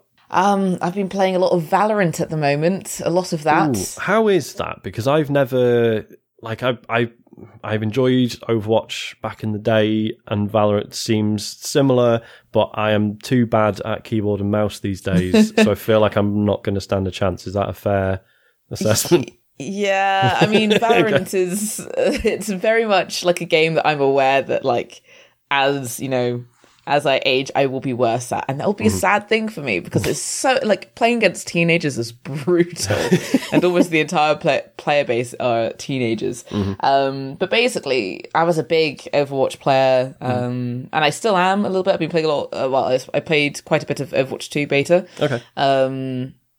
But kind of with playing a lot of Overwatch meant that you began to miss the kind of like upkeep. And my little sister is phenomenal at Valorant. If anyone's listening and they know Valorant, she is immortal at the moment, and that's that's the rank below the rank that you find pros at. Oh wow! So she's very, very good at the game, and so I'd play with her, just so I could talk to her.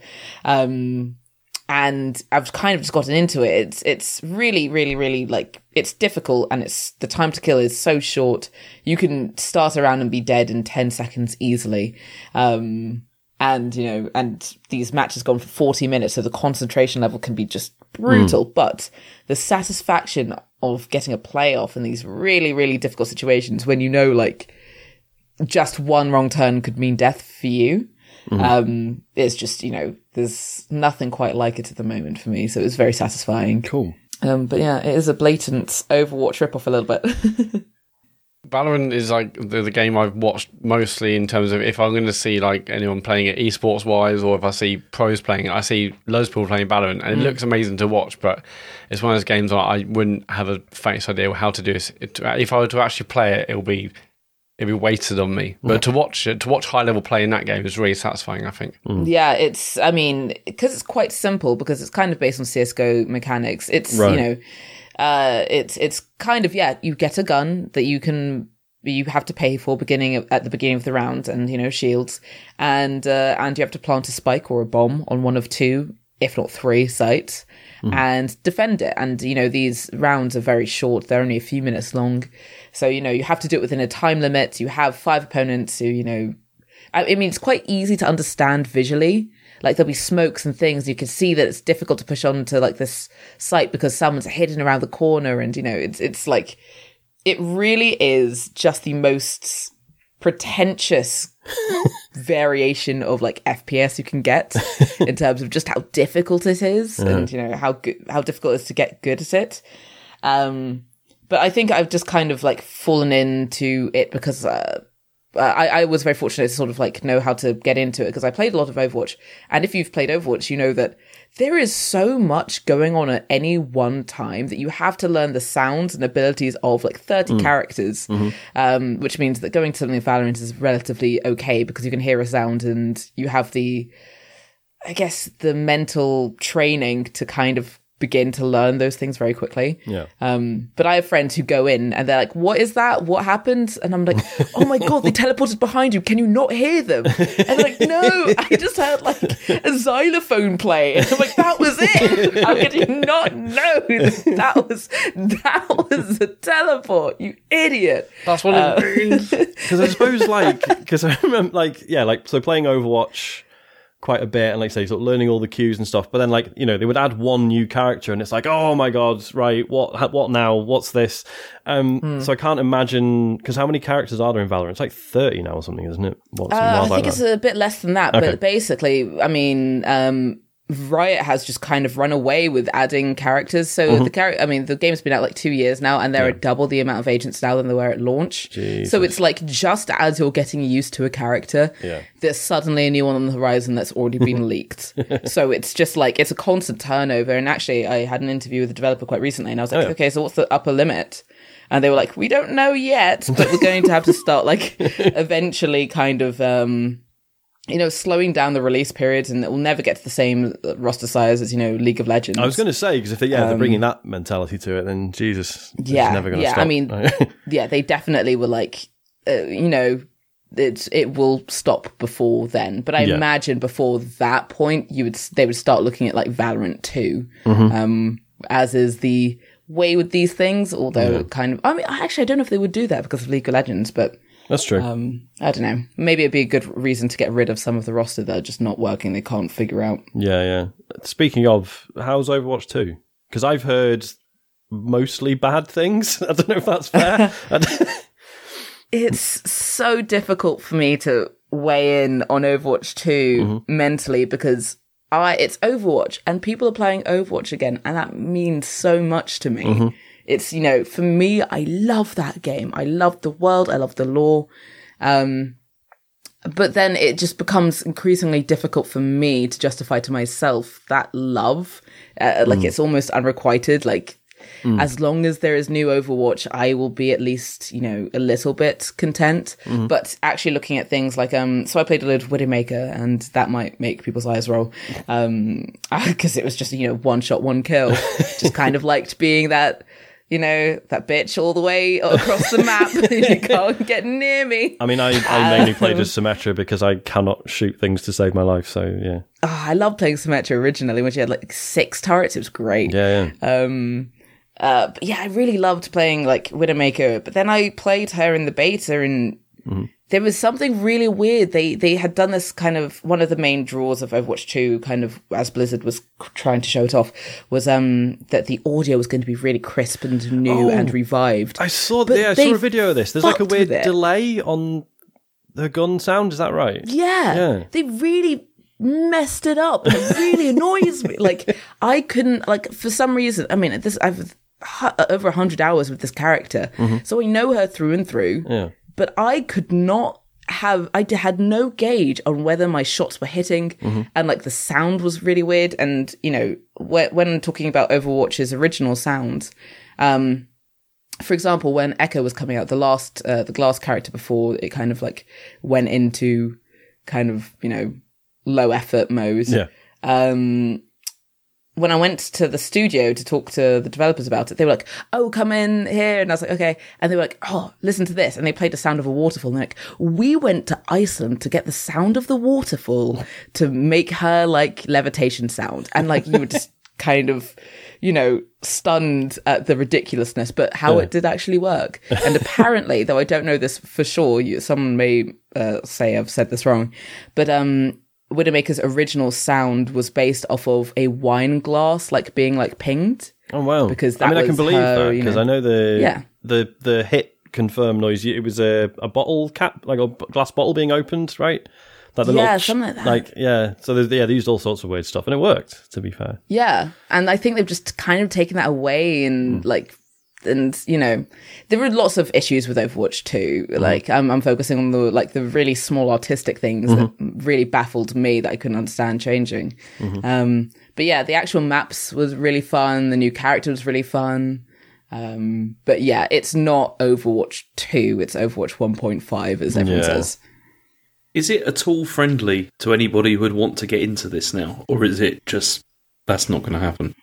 I think it is quite friendly to people, but not because of anything that Blizzard has done, but because it's just so famous. It's just, I mean, my little sister's friend was saying to me, like, oh, we should play some Overwatch together. And I said, oh, what makes you want to play Overwatch? And like, well, you know, it's Overwatch. You know, like, by the time that I got to the point where I was playing on a computer and all that jazz, it kind of fallen off a bit by then. But now there's Overwatch 2. Like, maybe I can get on board with it and you know, have a really good experience with it. So I think there is, like, this infamy to Overwatch 2. The original was so good in its heyday. It's kind of this, like, golden, like, memories of, like, people that didn't even really play it because it looks really friendly, it looks very fun, there were so many characters, like, there was real personality to the game. And I think Overwatch 2 is just kind of carrying on a legacy of that kind of nostalgia that everyone has about this FPS.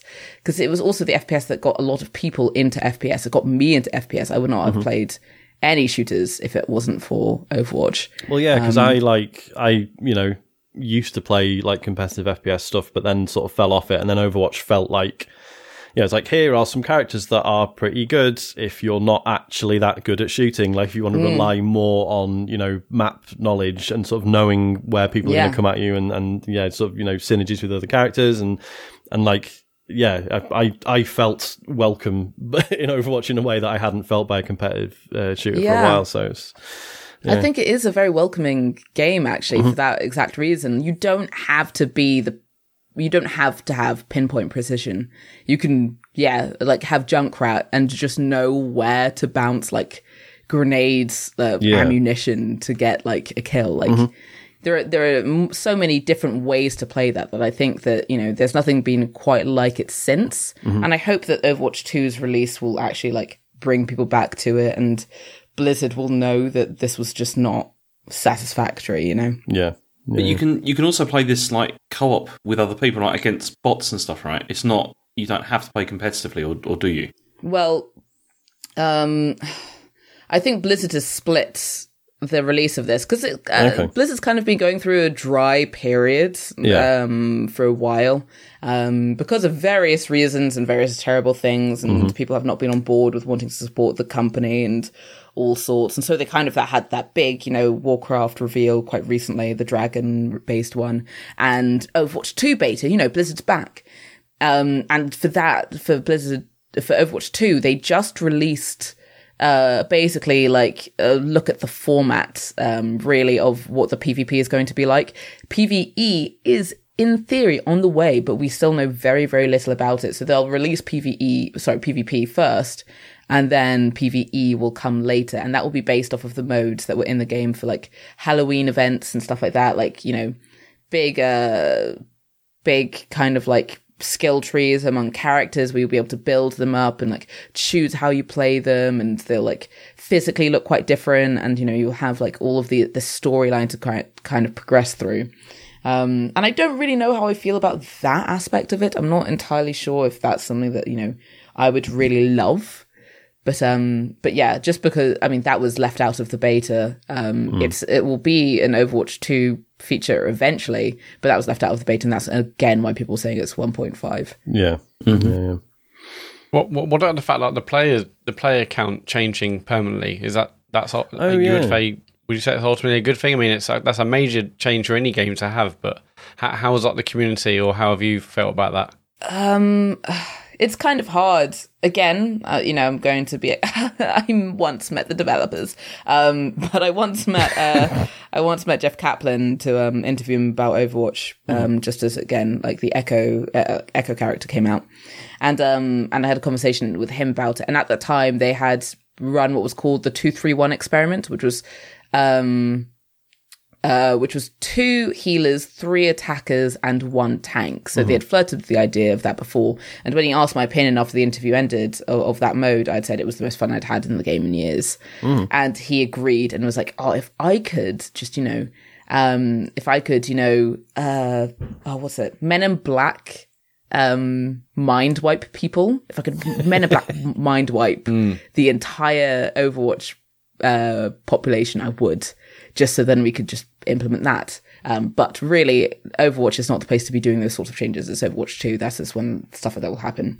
So I kind of knew something like that was going to happen. And then obviously the tanks were more powerful. It makes the characters that I liked playing, Widowmaker, a little bit less feasible. But it does make the game far quicker and more reactive and kind of a little bit more readable, and probably better for new players.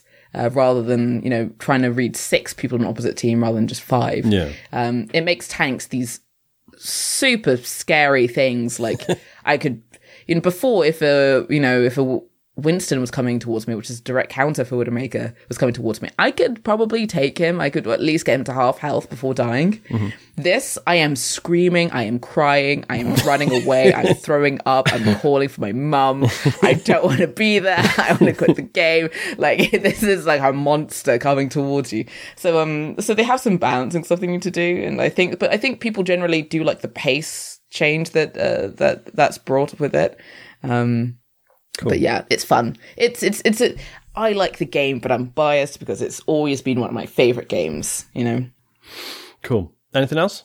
Been playing the Slay the Spire, but everyone knows that's a really good game, so that's about it. Well, James doesn't know that because James is an arsehole who gets really weird every time. Stop being horrible about me all the time. I'm not. I'm just saying, every time roguelike deck builders come up, you have this weird reaction.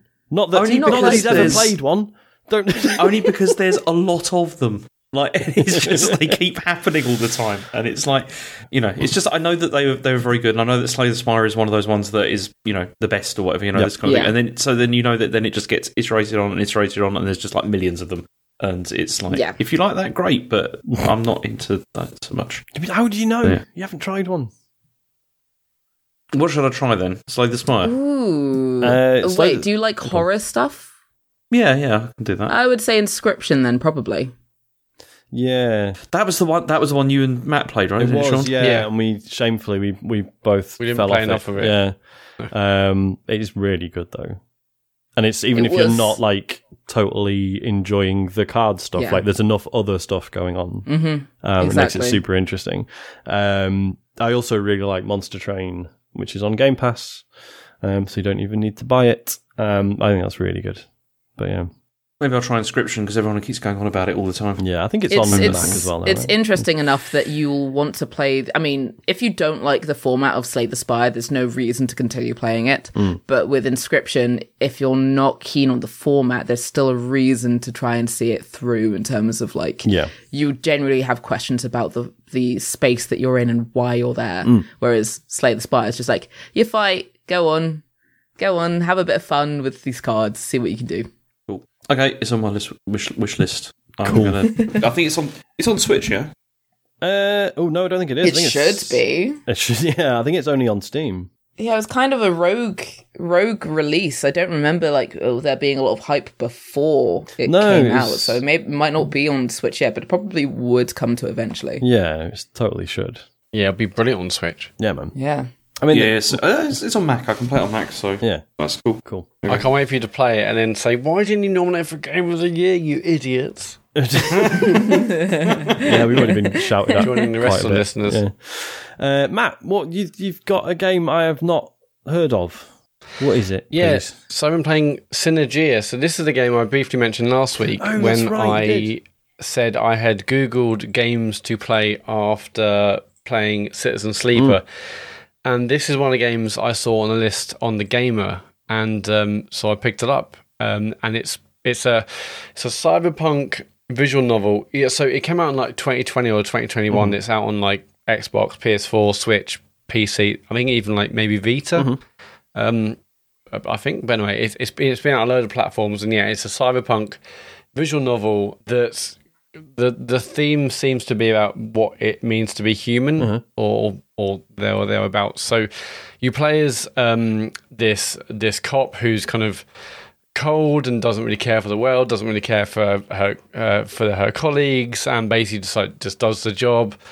Comes home, struggles to sleep, and then like wakes up and then just goes about her day again, basically. But there's androids everywhere in this cyberpunk future, and then her home android, who arguably she's more interested in androids than she is people, and having relationships with them than any of her work colleagues. Like that starts kind of having problems, and so she one of her friends offers her a new android, and this new one is what's known as a Bioroid, and it's basically an android, but it's made of organic materials. And this new android is basically more human than even this cop who's called Seela. Like she has a much larger kind of emotional range than Seela does. She's much more enthusiastic, and actually she seems more human than the human cop does. Right. And that's basically the backdrop for the story anyway. But it feels like it's basically you're learning about Seela and her and how she interacts with this new android at home, and just how she kind of navigates her world, her life. And then also on the other side, she's a negotiator for the police. And what that means is she goes into like various locations, buildings, offices, whatever it is, and she goes to a location and where she has to negotiate with an android that's kind of taken over a space. Now, this, it's probably just because I've just played it, but this does remind me of the hacking minigame in Citizen Sleeper, where you kind of talk to those beings where they're kind of intangible, but you feel like you're in this kind of digital environment, whatever it is, in Citizen Sleeper. You feel like you're in like a network of sorts. Her job is to go in, negotiate with these androids and get them out of there. But at least like the two or three I've done so far, they all seem to know who Seela is. And it feels like they're trying to like actually get to her rather than her just turning up and negotiating. Now, all of this is very kind of basic. In fact, there's basically no gameplay. I mean, you see, I looked at this, Matt, because I looked up, what this is. And this is a visual novel, basically. It is a visual novel, yeah. Yeah. And I was quite surprised because this is the kind of thing that usually I really love. Like I love this kind of stuff. So I'm quite interested to hear if it. Do you feel it's good? Basically, is it telling a good story? Story-wise, really, really interesting. I mean, I really love the themes, and that's obviously off the back of me loving Citizen Sleeper and, loving other kind of like themes in generally, movies or books about kind of AI and consciousness and what that kind of really means and the difference between, human and non-human entities. So I'm already kind of liking enjoying those themes anyway. And story-wise, this is really interesting because Seela is a really kind of cold person, and so you're trying to work out why that is, and yet she has much more in common or seemingly more interested in these androids, and then in her job it's the androids who are actually trying to like contact her.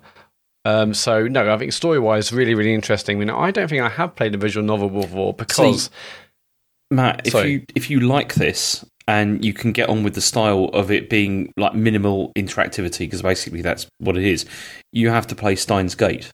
Because that is an amazing game in terms of story. Like, 'cause it's a time travel like game basically, but it's incredibly interesting and goes in. I mean, there is interaction in the sense that you are like you're making decisions at certain points, but some of the ways the story goes, it goes in very interesting, incredibly dark in some cases directions. Which it's one of those games where it's like you are thinking about it. I still think about it from time to time, years on after playing it. It's excellent, but it is just the fact that it is a visual novel, which means that there is like a barrier to getting into that because there's a lot of dialogue and and I found it funny because obviously last week I said I don't worry, I will find time to play a game, and then the game I found is a game where there basically is no game.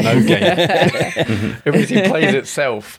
But what I find it kind of disconcerting now. I think my issues with it aren't the fact it's a visual novel, more just how they've implemented that. Now, basically, you have like the text on screen kind of auto plays. You can change like the speed of the text, but I feel like I would kind of rather press X at the end of each sentence to kind of move it on. The only way to stop it, you have to basically pause the game. There is no kind of like pause to read the sentence.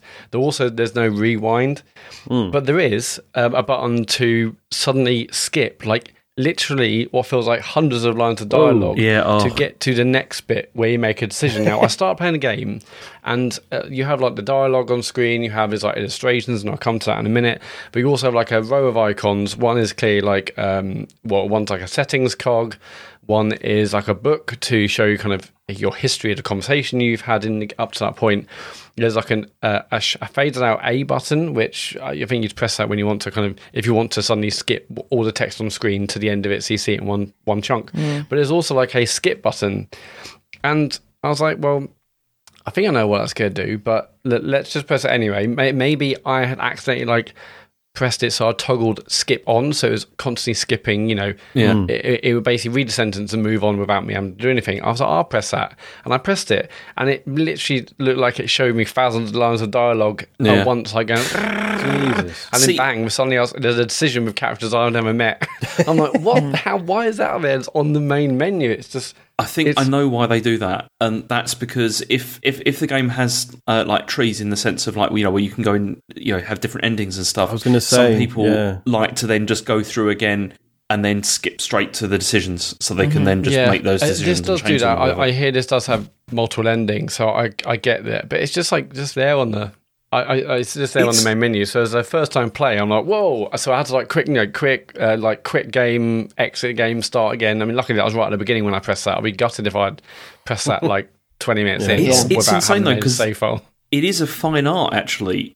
Like getting that right, like in terms of like how quickly the text appears, whether you can skip on and all that kind of thing. It's so many games don't do it very well at all, and you're never sure if it's working properly or not. And it's you can skip things by accident. It's very irritating. Yeah, because on some games I'd definitely be annoyed. I'm like, okay, do I really have to press A at the end of every single sentence? Like, but then on this one, I'm like, you got to keep looking at the screen, because you don't want to miss anything. And then but you can press A or B and RB to like fast forward. But why can't I do the same to rewind if I might have missed a line? Anyway, because like in Triangle Strategy, that has a function where you can press, I can't remember, it's one of the triggers or something, but basically you can just turn like autoplay on or off. So if you want to stop and consider a line of dialogue or whatever, then you just knock it off, and then you can you can press A to go through the lines of dialogue, or you can just let it play out. But then I suppose that's different because it's fully voice acted as well. So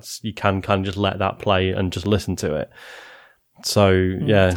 Yeah, so I looked around and I couldn't see something that was autoplay or not autoplay, and this game doesn't have any any voice acting. Right, it's just text on screen. Mm-hmm.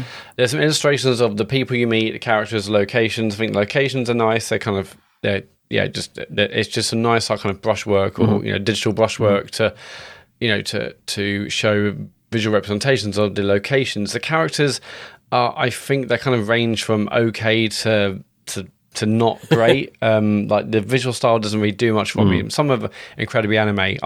I've got nothing against anime at all, but it's just the quality doesn't quite seem there. Yeah. So I don't know. It visually doesn't really do much for me. How about the music and stuff? Because you see, the reason I love visual novels is because they can give you something that you don't sometimes get from reading like regular books and stuff, which is like they can create incredible atmosphere. Through the visuals and through the music and stuff. Are you getting that at all with this, or not? So yeah, it's got yours kind of standard cyberpunk synth soundtrack. I would say right now it's not instantly as atmospheric as say Citizen Sleeper was, where within 30 seconds of the dialogue and the visuals and the music, you felt like you were there. This doesn't have that quite yet. I mean, the soundtrack is quite subtle. And it's good. I'm enjoying it. Maybe I'll enjoy it more as it goes on, but no, the music hasn't been like an instant thing to suddenly transport me to this location. But yeah, it's good. But I think this game really is all about the characters. I mean, I'm meeting more and more characters. You meet kind of your friend Yoko, who works in a shop fixing and supplying these new androids, and there's some like mystery about the android she supplied you. Like you don't quite know where that's come from, and when that thing arrives at your place, like they're not reset. They have memories, which is unlike other androids you dealt with. So there's some dodgy stuff there. There's for the first couple of hours at least, it feels like you're getting basically almost bullied at work. Like everyone keeps blaming you for issues and mistakes, and then your partner gets changed without you knowing, and suddenly you've got a new partner at work. But it's interesting, kind of meeting these various people, and I've already met kind of like 5 or 6 or 7 characters, and I'm only like 2 or 3 hours in, so it's really great to meet all those new people, even if like there's obviously no real gameplay associated with that. It's just in this story, the way they're bringing them in is still really interesting, as well as kind of the standard visual novel stuff, which has like the text on screen. The only real bits of interaction are there's some choices which you have every now and then there's other bits where you kind of look at like kind of fake computer screens. If you're talking, there's a bit where you talk to a friend over kind of online. You have like digital representations of each other, and so there's bits where you might have to like select a menu on a computer screen. But that's basically about it. It's mostly about the story playing out in front of you, the music trying to transport you there, and you learning about these characters and the person you play as. But yeah, this I think this must be my first visual novel, and I'm enjoying it so far. I mean, I guess for the right reason. I'm enjoying it mostly for the story, and I'm excited to see where it goes. But I was just desperate for more of this, of a cyberpunky story or something with themes of AI and consciousness and all the stuff I loved from Citizen Sleeper and other stuff in the past. So I'm just glad to see more of that. And that's why I was asking you earlier about this question about cyberpunk. I'm like, well, maybe I should try cyberpunk next. Maybe that's like something else where I'm going to get more of these kind of feelings about about central themes, the similar kind of central themes. Yeah. I might be worth you playing Cloudpunk, man, because that's really good. And that's like... So that was that one where... You're the delivery driver, basically. Yeah, go on. I think I may be playing that. Delivery driver in like a hover car in the future. Yes. Because that's like... Was that... Go on, sorry. Was that the Apple Arcade one? No, that was NeoCab. Yeah. That's it, NeoCab, yeah. That was pretty good as well, to be fair. But no, Cloudpunk was like... The writing was good, but like it was more just in the concepts, and the overall story was really interesting, but the actual moment-to-moment dialogue was a bit painful at times. But if you can get through that, there's some really interesting stuff in there too. Worth a look. Yeah, and then I want to watch like Ex Machina again, because it's been a while since I last watched that film. But yeah, I'm having like a real kind of narrative the thing in recent weeks with, Norco, Citizen Sleeper, this. I don't know. Something's happened. I just clearly want to be transported to another world or something. And who can blame you? Yeah, exactly. This is why I play games like that. Most of the games I play are like this. It's just, But no, good so far. I mean, I only really found this because I saw that list, but I'm glad I have, and I'm interested to see where the story goes. I keep meaning to play Valhalla as well. The cyberpunk bartending one. I don't know if that was on the list.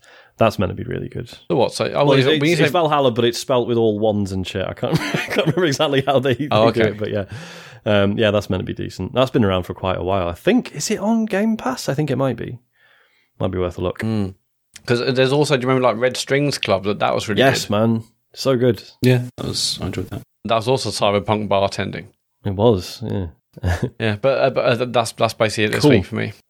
I say finished. I have seen an ending of Tunic. Finally went back to it. Oh, okay, awesome. I'm so conflicted about this game. It's ridiculous. So, to recap, I know you guys bounced off it. Imogen, have you played it at all? I have not yet, no. I honestly don't know if I should recommend it or not, because, we talked about the fact that, like, it starts out and you're like, oh, it's kind of like Zelda, and, it's, like, relatively, like, it's not particularly difficult to begin with, but then the difficulty really starts ramping up, like, quite quickly. And it feels like a poor fit for the, the aesthetic, and the, like, the combat's not perhaps as sharp as it could be. Like, it's perfectly serviceable, but, like, off the back of, like, something like Death's Door, it was, felt a bit sticky. I was going to say, it sounds a lot like Death's Door, like, on paper. Yeah, it is quite similar. But it's, so, and then we were sort of talking about the fact that, like, there is an invincibility mode that you can just turn on, which is, cool that it's there, but it's quite an extreme option to have. It's not just like, can I just take a bit less damage? It's like you're either immortal or you're not, right? And that just makes the combat completely trivial and quite boring. We then found out there's a way to, like, improve your abilities, right? Like your attack damage, your defense, how many magic points you have, all that stuff. But like many things in the game, it's kind of half hidden in this sort of in-game instruction manual, most of which is written in this made-up language. Which is like, and it's super interesting, and this is kind of what kills me about this game, because, so, I found a rhythm with it, right? I was leveling up my abilities, and I was like, okay, I don't need invincibility mode. Like, this is actually fine. Like, I'm getting through the fights. This isn't, it's challenging, but it's, it's not a problem. Like, it felt like really finely tuned, for like a good, I'd say like the middle half of the game, if that makes sense, or the second and third quarters. And I was like, man, this is fucking brilliant. Like, I was enjoying it so much. And then I got to, like, the final sections, and they are fucking horrible. Like, the difficulty just gets absolutely absurd. Like, the final boss, I was just laughing doing it, because I turned invincibility mode back on, because I was like, there's fucking no chance I'm finishing this without it. And, like, I was doing the final boss, like this is absolutely absurd. The amount of hits it takes to kill it, and how easily it's just, destroying me, or it would if I didn't have invincibility mode on. And I was like, this is like borderline comical, how hard this is, or would be. So it's kind of like, it's just such a shame, because when it, like I say, there was like a whole bit of the game where I was like, this is absolutely fine. Like, this is, it is quite hard, but not in a stupid, unfair way. And then it just completely turns up to 11 for the last quarter of the game. And it's just so unnecessary. Like, and it just buries all the cool, interesting things that the game does. Like, like the world building, the way you sort of, you're finding pages of this instruction manual, and you're sort of interpreting, like, bits of it are written in English, but then other stuff is in this other language. And you're sort of piecing clues together, figuring out where to go, and, that stuff is all so fascinating. Like, and the game is beautiful, and the soundtrack is incredible. But yeah, like, I say, this last bit of the game, I was like, I'm just sort of sleepwalking through this now, because I've had to put invincibility mode on. It's making the combat just boring, because I'm not having to think about it. It's just, really, really strange. Like there are so many things I love about it, but I just don't understand the choice they made with the difficulty. Really odd. What about like the puzzles and stuff? I heard on another podcast they were talking about how obtuse they are, but in a really good way, and like almost in a Fez way. You need a notepad, and they're like, "What does this really mean?" Did you experience many of them? Yeah, I mean the puzzles are mostly like, so like for example, there's this one area, and you sort of realize you've got to like activate these statues, right?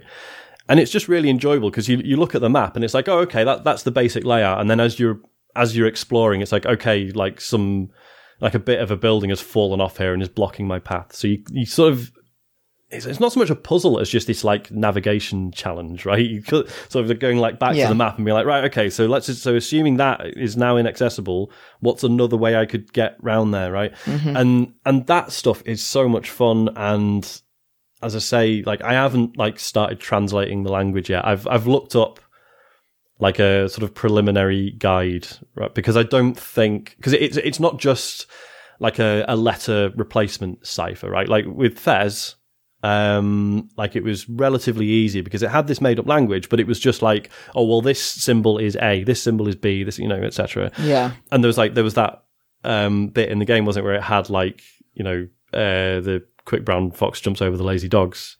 And so once you found that, you'd be like, okay, that's the alphabet. Got it. And you could translate the rest from there. Whereas this is like, so there's these impenetrable. There's like these symbols where it's like, okay, so sort of the inner markings represent like like it's phonetic, right? So like the inner markings are like the vowel sound, and then the outer markings are the consonant or something like that. And so yeah, like people are having loads of fun translating that, and I like knowing that much, I should try and do it myself, but obviously it's all online if you want to just look it up. Like I'm going to persevere and see, as I say, so I've seen an ending, but it's clearly not a good one. So I am going to persevere because I like the little fox guy and I want him to have a nice ending.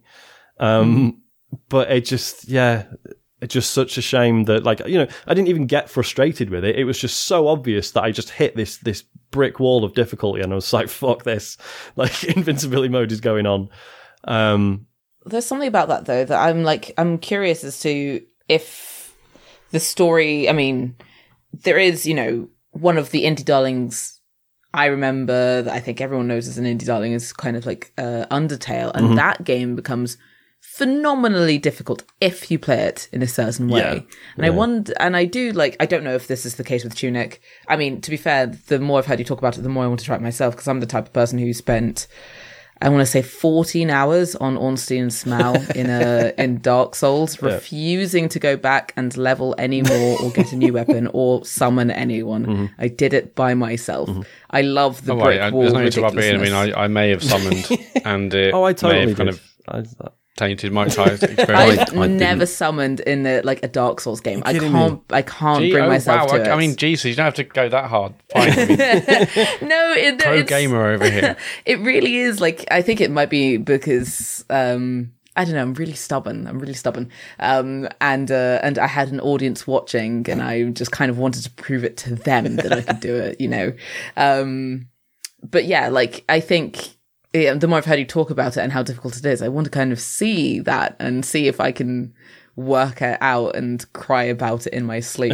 Oh, you totally should. Like, if it sounds like the sort of thing you'd find interesting, like, because obviously it's really nice, because essentially what it's doing is it's trying to recreate the magic of like importing like a Japanese SNES game, right, back in the day. So, like, obviously the language in the manual is mostly made up. Completely made up. With bits of English sort of, here and there, so you can interpret some of it. But it's obviously, if they'd used like another real world language, that would be cheating, because people who can just speak that language would be like, oh, well, I know what it says. The whole point is it's supposed to be, like you've got to work it out yourself. And in that sense, like that is like really interesting. It didn't need to be as difficult as it is. I mean, maybe you'll play it and do it all without the cheats, and then I'll feel really bad, but who knows? So yeah, I don't know if that's a recommendation or not. I mean, yeah, Your mileage may vary, I guess. The other game I've been playing because it was free on the Epic Store, and I think it will be still when this episode goes out, Borderlands 3, which is, 2 years old now, I think?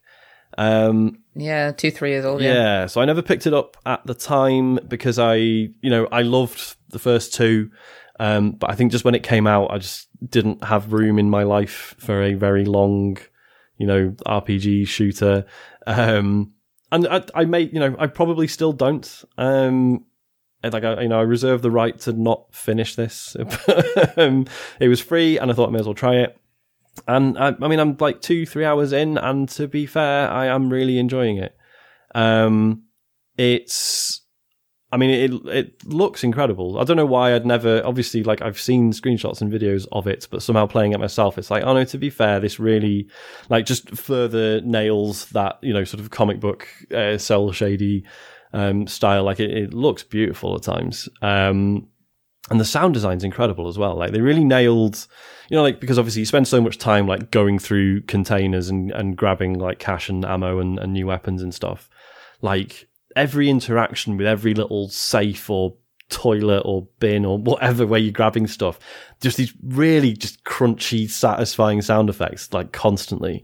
And just little quality of life things, when you open a container, if there's loads of ammo in it or whatever, you used to have to hold the action button to pick up whatever is relevant. That just happens automatically now. So stuff like that is cool. I still don't find it that funny. I know that's a major selling point. I remember laughing at Borderlands 2 when it first came out, and then a couple of years later being actually maybe not. It's fine. It's quite amusing in places, but I know the humour hasn't really landed for me. But see, that's the problem. I can't get over the Randy Pitchford connection. Well, there is that as well. Yeah, Randy Pitchford being a weird possible creep. That is a factor. But, he probably didn't do much to do with the game, right? Obviously, several hundred people worked on it, and they might all think he's a twat as well. Who knows? For free, I really cannot complain. I know, when it came out, a few people were upset that it wasn't on our Game of the Year list and stuff. So to those people, I apologise. You're right, it's very good. Several years on. But what you played so far, would it have been on your Game of the Year list? Probably not. But we'll see where it goes, because obviously I'm still in that, that early, still in the setup phase, right? I've only just got to the main hub area and stuff. So yeah, I don't know. It's weird. It's one of those games where on the one hand I'm hey, this is brilliant. It's just dumb, enjoyable shooting stuff with the occasional, sort of. There are RPG elements. It's not hugely in depth, but occasionally it's right, let's look at what guns I've got and actually figure out what I should be using and look at the stats and the abilities and everything, and that stuff is really fun. But yeah, it's sometimes I'm this is great because it requires basically no thought and there's not a huge amount to it, and then other times I'm oh, this is just kind of it, and it'll just be like this for 80 hours. Do you know what I mean? It's sometimes that's a good thing and sometimes it's not. And I don't know where I'm going to settle overall, but I'm definitely going to crack on with it. But as I say, the idea of finishing it seems like a very distant goal. But then if I do, there's obviously there's shitloads of DLCs come out between now and when it first came out. So there's plenty to get into if I do want to. So this is definitely one of those games where you don't need mates. You could just blast on your own and have fun. It's not you need to play in a group of 4. Yeah, it's totally there are abilities for your characters where, so I'm playing as this character who is the gunner, who is basically D.Va from Overwatch. She can summon a mech and just stamp around in that for a bit and unleash hell. But so there's an ability where it's it adds a passenger slot, right? So someone else can hop on the back and shoot people as you're stomping around. But obviously I know I'm mainly playing, probably entirely playing it solo, so I'm just not going to get that ability. I'll just skip that and put my points elsewhere. So there's a bit of management in terms of I know what abilities I'm not going to focus on because I know I'm probably not going to play with other people. So yeah, other than that, you can totally play it on your own. It's fine. And that's it. He does it nice. I feel I didn't play the first one. I feel like this series has gone now. I can't see what it's going to do to suddenly, make me get involved. It looks fine, but I just, it's probably not It's for free me now. now. £0. Yeah, I've downloaded it, obviously, because it's Epic Game Store, but Yeah. that's about as far as it goes, Sean. All right. Fair dues.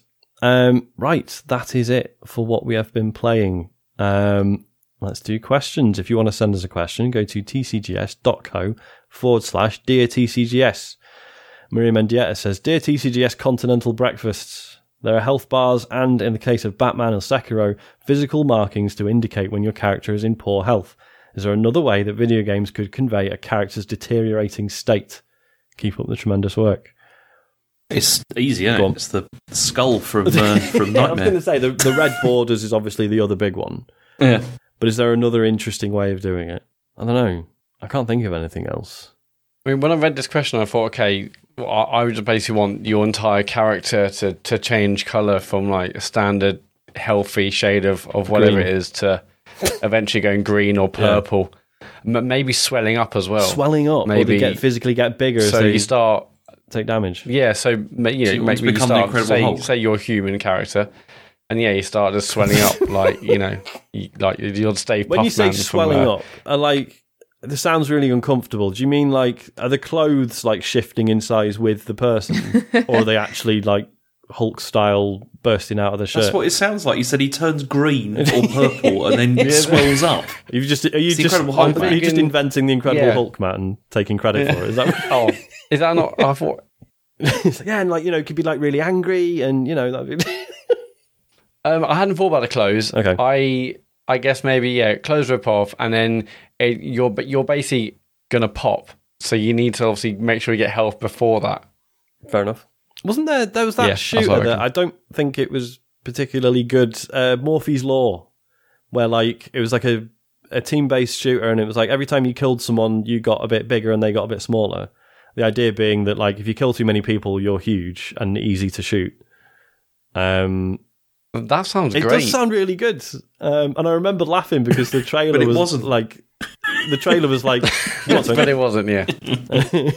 I just remember the trailer. It was on like a Nintendo Direct or something, and it was like, showing footage from the game, and there was like, quotes from the press and stuff like splashed over the screen, and then one of them just said like 60-ish FPS. But yeah, I don't think it did very well, sadly. I mean, the Batman thing. So I think Batman doesn't like look more damaged like mid fight, right? It's just like through the course of an Arkham game, he sort of gets slowly more jacked up after a boss fight or whatever, right? So it's not like a moment to moment response to how much damage he's taking, I don't think.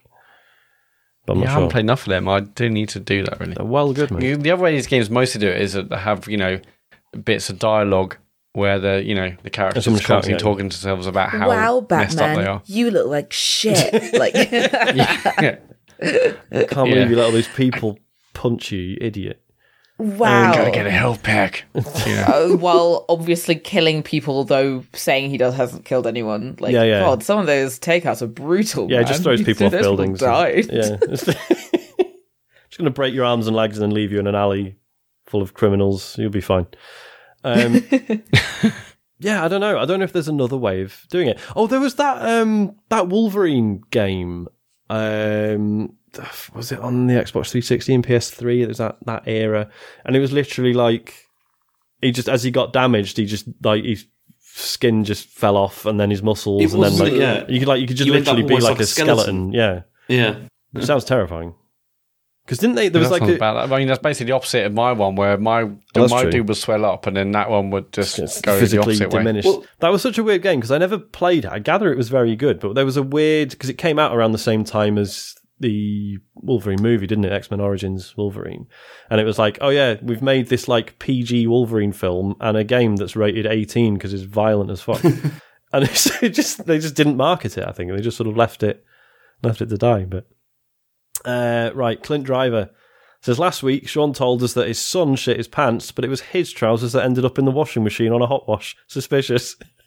To be clear, I didn't just wash his pants in the washing machine on a 90-degree wash. I was like, well, I may as well chuck some other stuff in That's how that happened. It got me thinking, though, what gaming news or experience do you think would cause you to literally shit yourself? I don't know. I feel like my bowel control's pretty good. I don't think any... Yeah. Obviously, I am, getting older, here, but, yeah. I don't think any gaming news could make me literally shit myself. Literally is a big word there. It It's doing is. a lot of carrying. Yeah. But like, it's just a surprising piece of, gaming news. I don't know. It would have to be something that made me, like, personally nervous. Do you know what I mean? It couldn't be... Personally nervous, horrifying, upsetting. Yeah, like, I don't know. Like, something that somehow Okay, puts pressure on me. Somehow. I don't know. Would some more detail about PlayStation games on their new service, like, make you feel like that? Yeah, if that news came out and it turned out we were totally wrong. Because I could give you some now, because there's been a Oh my new god. update. Oh my god, go on. Breaking news. Turns out that the UK the UK and PAL territories are getting 50 hertz versions of the games. You are so fucking kidding me. I'm not joking. Oh my god. How are everyone's bowels doing? Bowel update? I mean, I'm feeling a bit They're sick. fine, but- actually. They're fine. but fine, Fine, yeah. actually. Okay, good. Okay. It's good to check these things. Um, So where are we with any game that we're like desperately waiting a sequel that's like been like 15 years? We've had, we had Duke Nukem, we had a Half-Life of sorts in Alex. Like what's the next big game where we're never gonna get a sequel, or people been waiting 10 years? Have we hit them all? I mean, we had the Shenmue sequel. I want another Portal. yeah, that's fair. Final Fantasy VII, the remake part 2.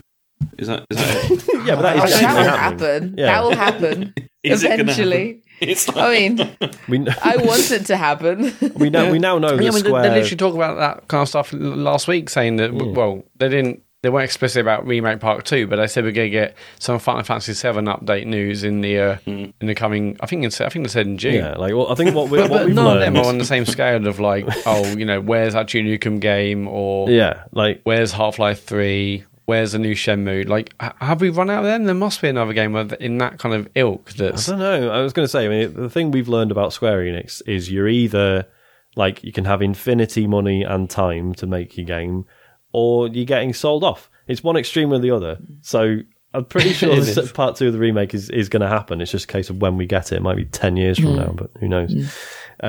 Maybe another Grim Fandango. That would be fun. Ooh. That would be like whoa, like another story set in the Grim Fandango universe. I was going would to be say, fun. yeah, like I where would would that. you go with it? Because it couldn't be the same. Well, Yeah. at least some of the same characters, I guess. But Yeah, you couldn't really go with Manny or anything like No. that. But if you could go with another kind of agency worker, or like another business within that world would be interesting, because it's kind of the thought is that there are like it's a whole universe down there, right? yeah, and like I would actually like a game where you are just the travel agent and you're just getting on helping people get to the travel agent. afterlife, like without it, Like Papers, Please, but Grim Fandango. Yeah, You got it. absolutely. Like you get your little case file, like right, here's this person, here's how awful they are, and you've got to try and sell them a good travel package.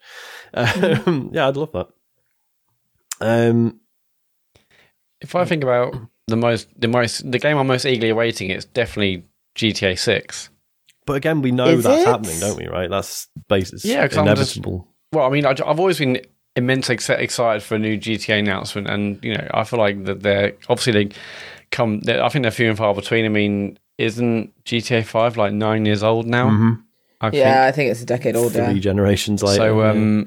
So, to see that first trailer, that first bit of news, I mean, I'm not saying quickly run to a cubicle, but I'm saying I'll be pretty I excited. suppose, like, again, we know it's happening, but a new Armored Core is in development, and like at least I know it's definitely coming out. But I suppose the anxiety is whether or not people will give a shit, because like Armored Core, like in the West, has always been received fairly poorly, and then Dark Souls happened. And then I was like, right, cool. So next time they do Armored Core, everyone will be like, oh, it's the Dark Souls guys. This is probably going to be good, actually. And then, Armored Core 5 came out and still no one gave a shit. So I genuinely don't know what the vibe is for a new Armored Core. Like, will people care now because it's FromSoft or not? I don't know. I still only think that people cared about FromSoft with Elden Ring. Yeah. Like, if I'm being honest, like, if someone was to say, name one of the best games on PlayStation ever made, someone, like, in games might go, oh, probably, like, Bloodborne. But the average population, they have no clue what Bloodborne is. Yep. Like, that really is quite a niche game still. Like FromSoft and its like, ethos is so weird that a lot of people have been sort of like warded off it by its difficulty. But I think with Elden Ring and like how that did, maybe something from Software that's even more niche will have like a better chance now. Yeah. Sean, you know what I need to do? Go on. Armored Core, free to play on mobile. Fuck yes. There you go. Sign me up. No, it's not that. Just say Armored Core, something George R.R. Martin.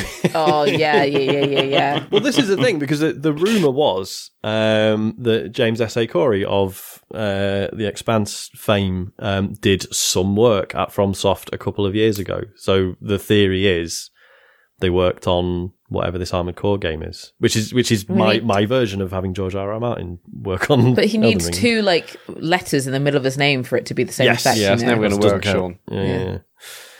Just get George in. He can be like, yep.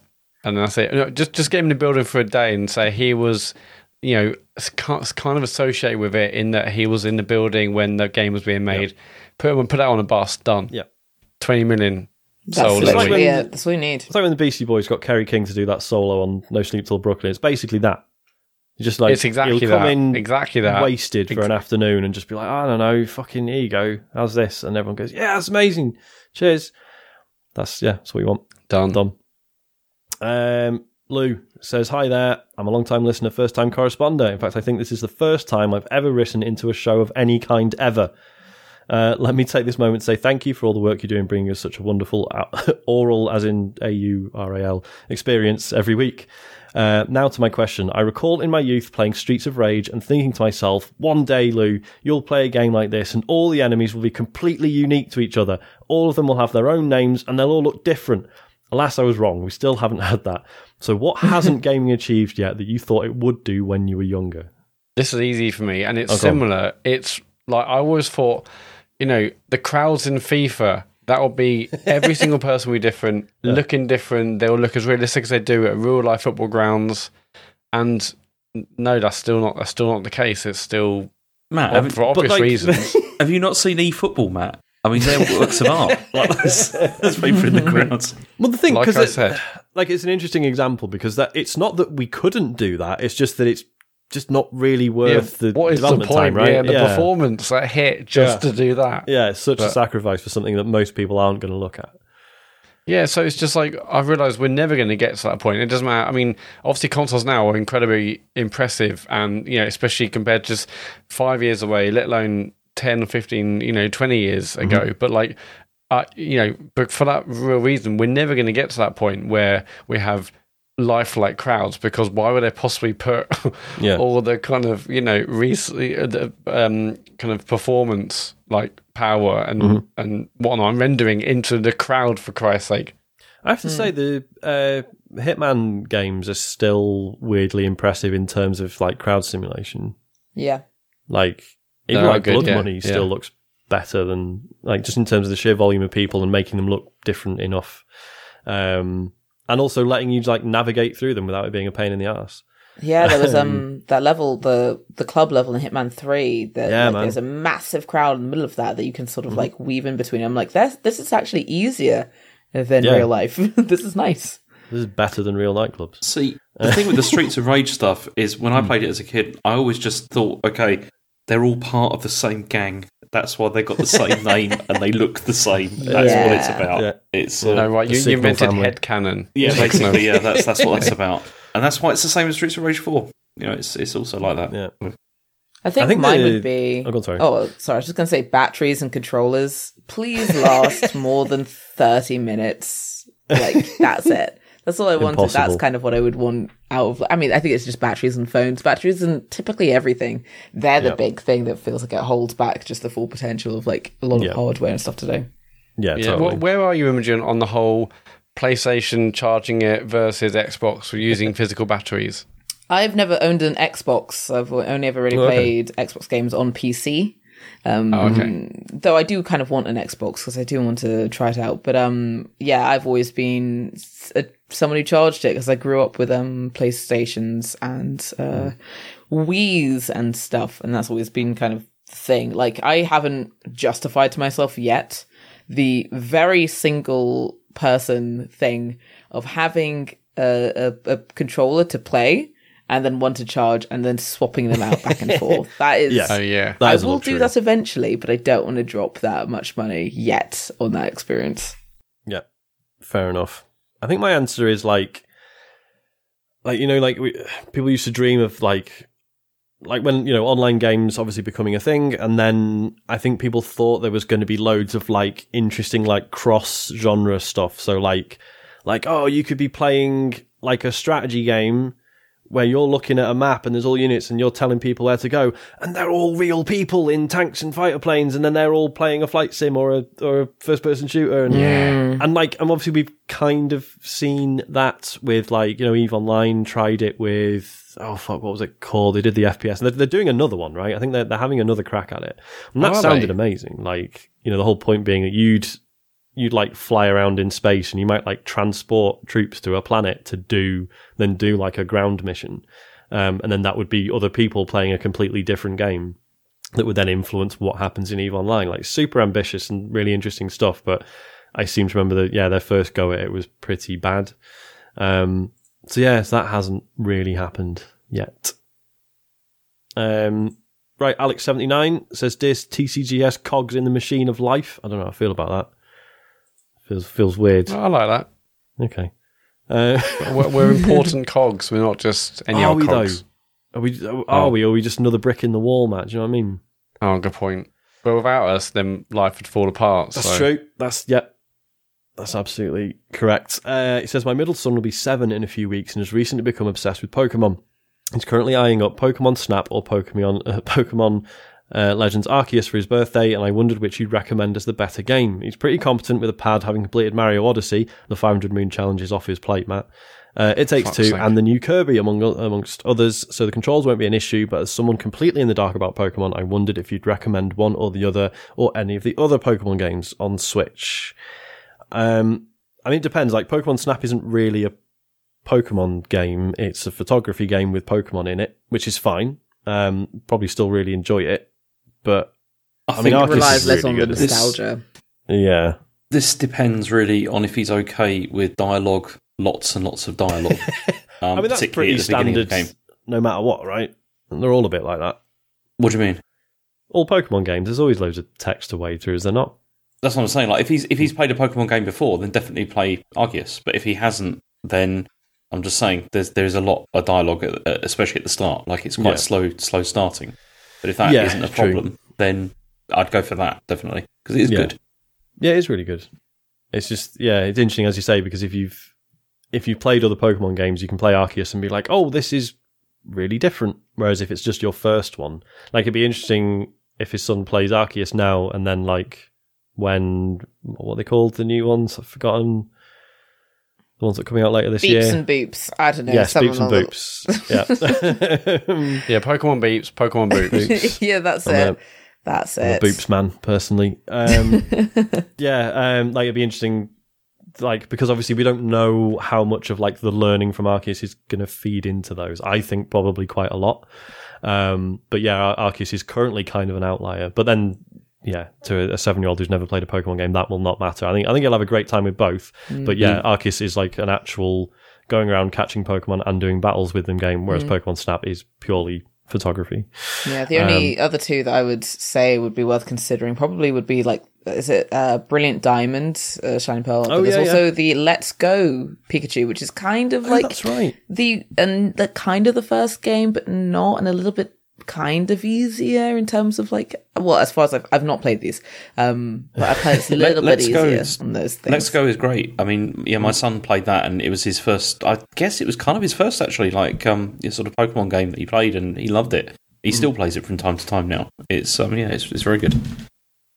Cool. Would you say he prefers that over Arceus? Yes, definitely. Really? He prefers So this is the weird thing because he prefers the traditional style actually over all the 3D stuff, which is strange. But I suppose because if you're 7 years old now and you've got obsessed with Pokemon, presumably through watching the shows and stuff. You want to play the game where Pikachu's your best mate, right? Yeah. Whereas Arceus will be like, here's some other Pokemon you've probably not heard of yet.